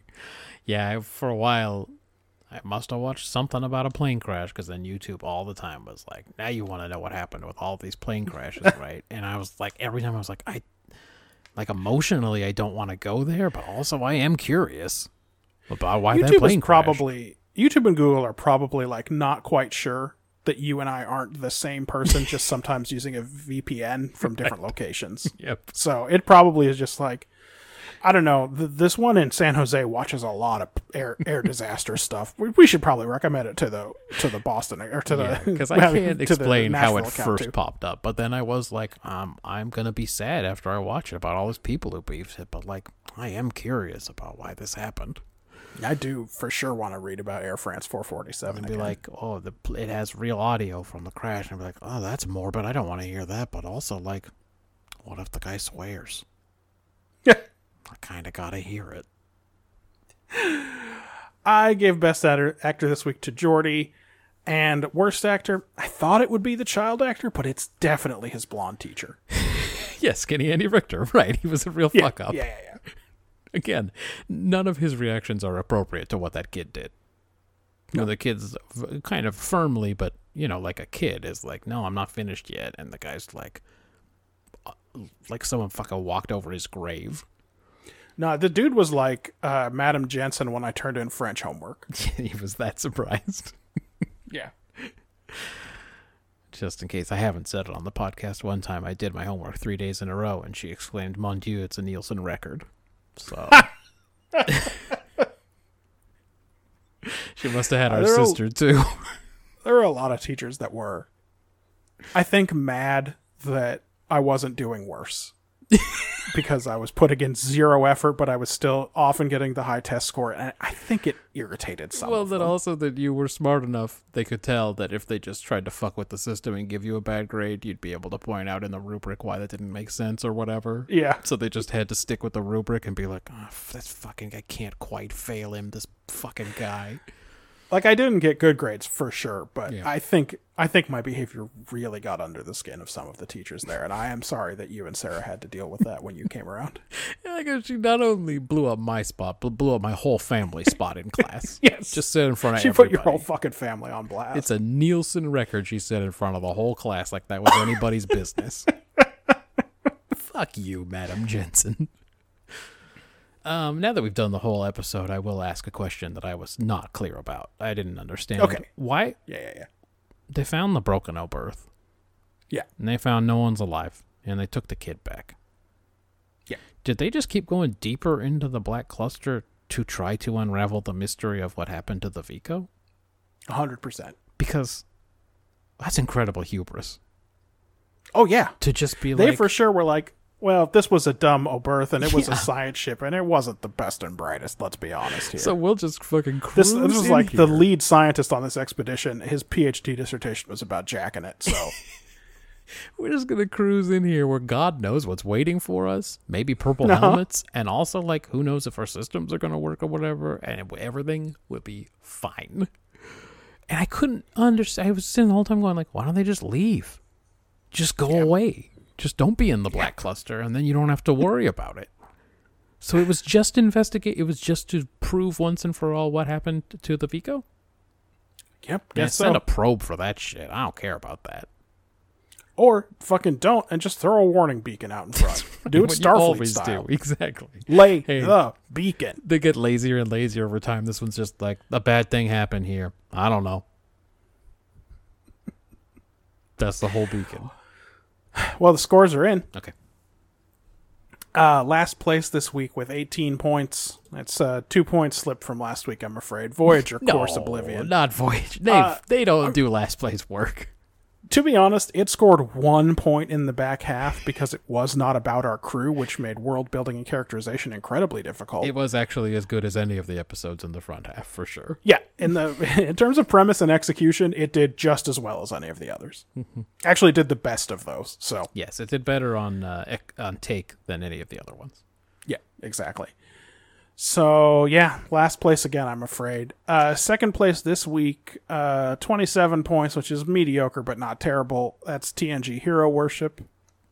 But the winner this week, kind of a low winning score at 31 points.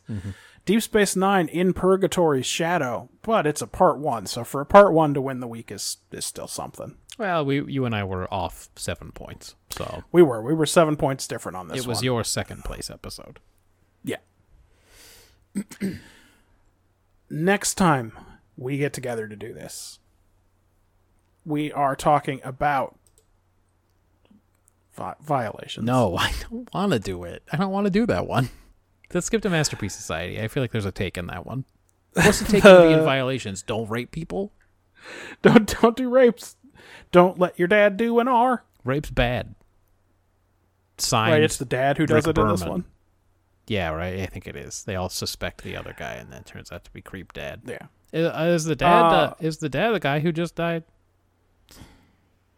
Oh shit! The dad might be the guy who just died. His Paul name is Sorvino. Sorvino. Yeah, is that? I think that's the dad in that one. Yeah, could be.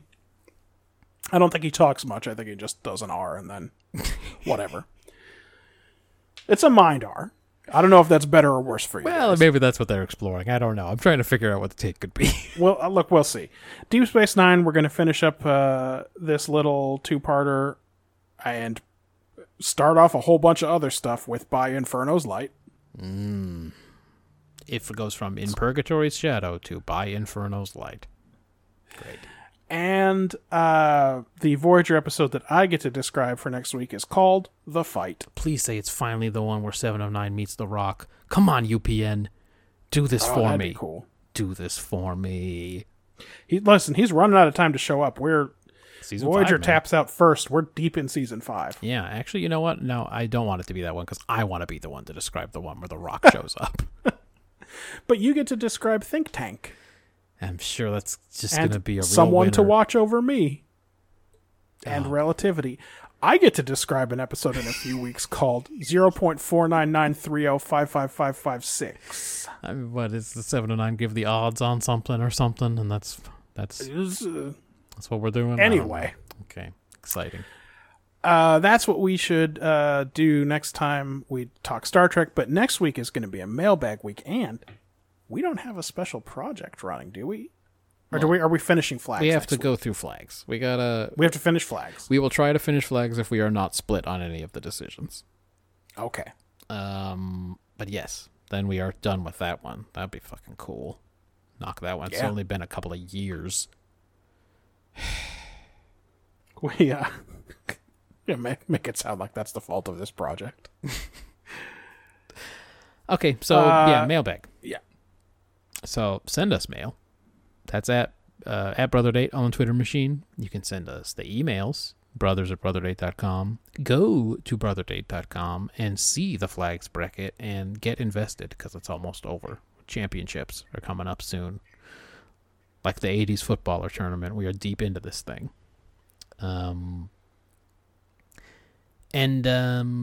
Podcatchers. They once caught Saber Bear in the Kethel Lowlands, or whatever he said. That is true. As you believe, so shall you do. So shall you do. As you believe, so shall you do. Don't do anything to her tits. We gotta see the butt crack. More shots of the butt crack. Have her bend over, look into a big old bucket or something. Maybe she almost falls in the bucket. The crowd will love it. The audience at home. Please subscribe.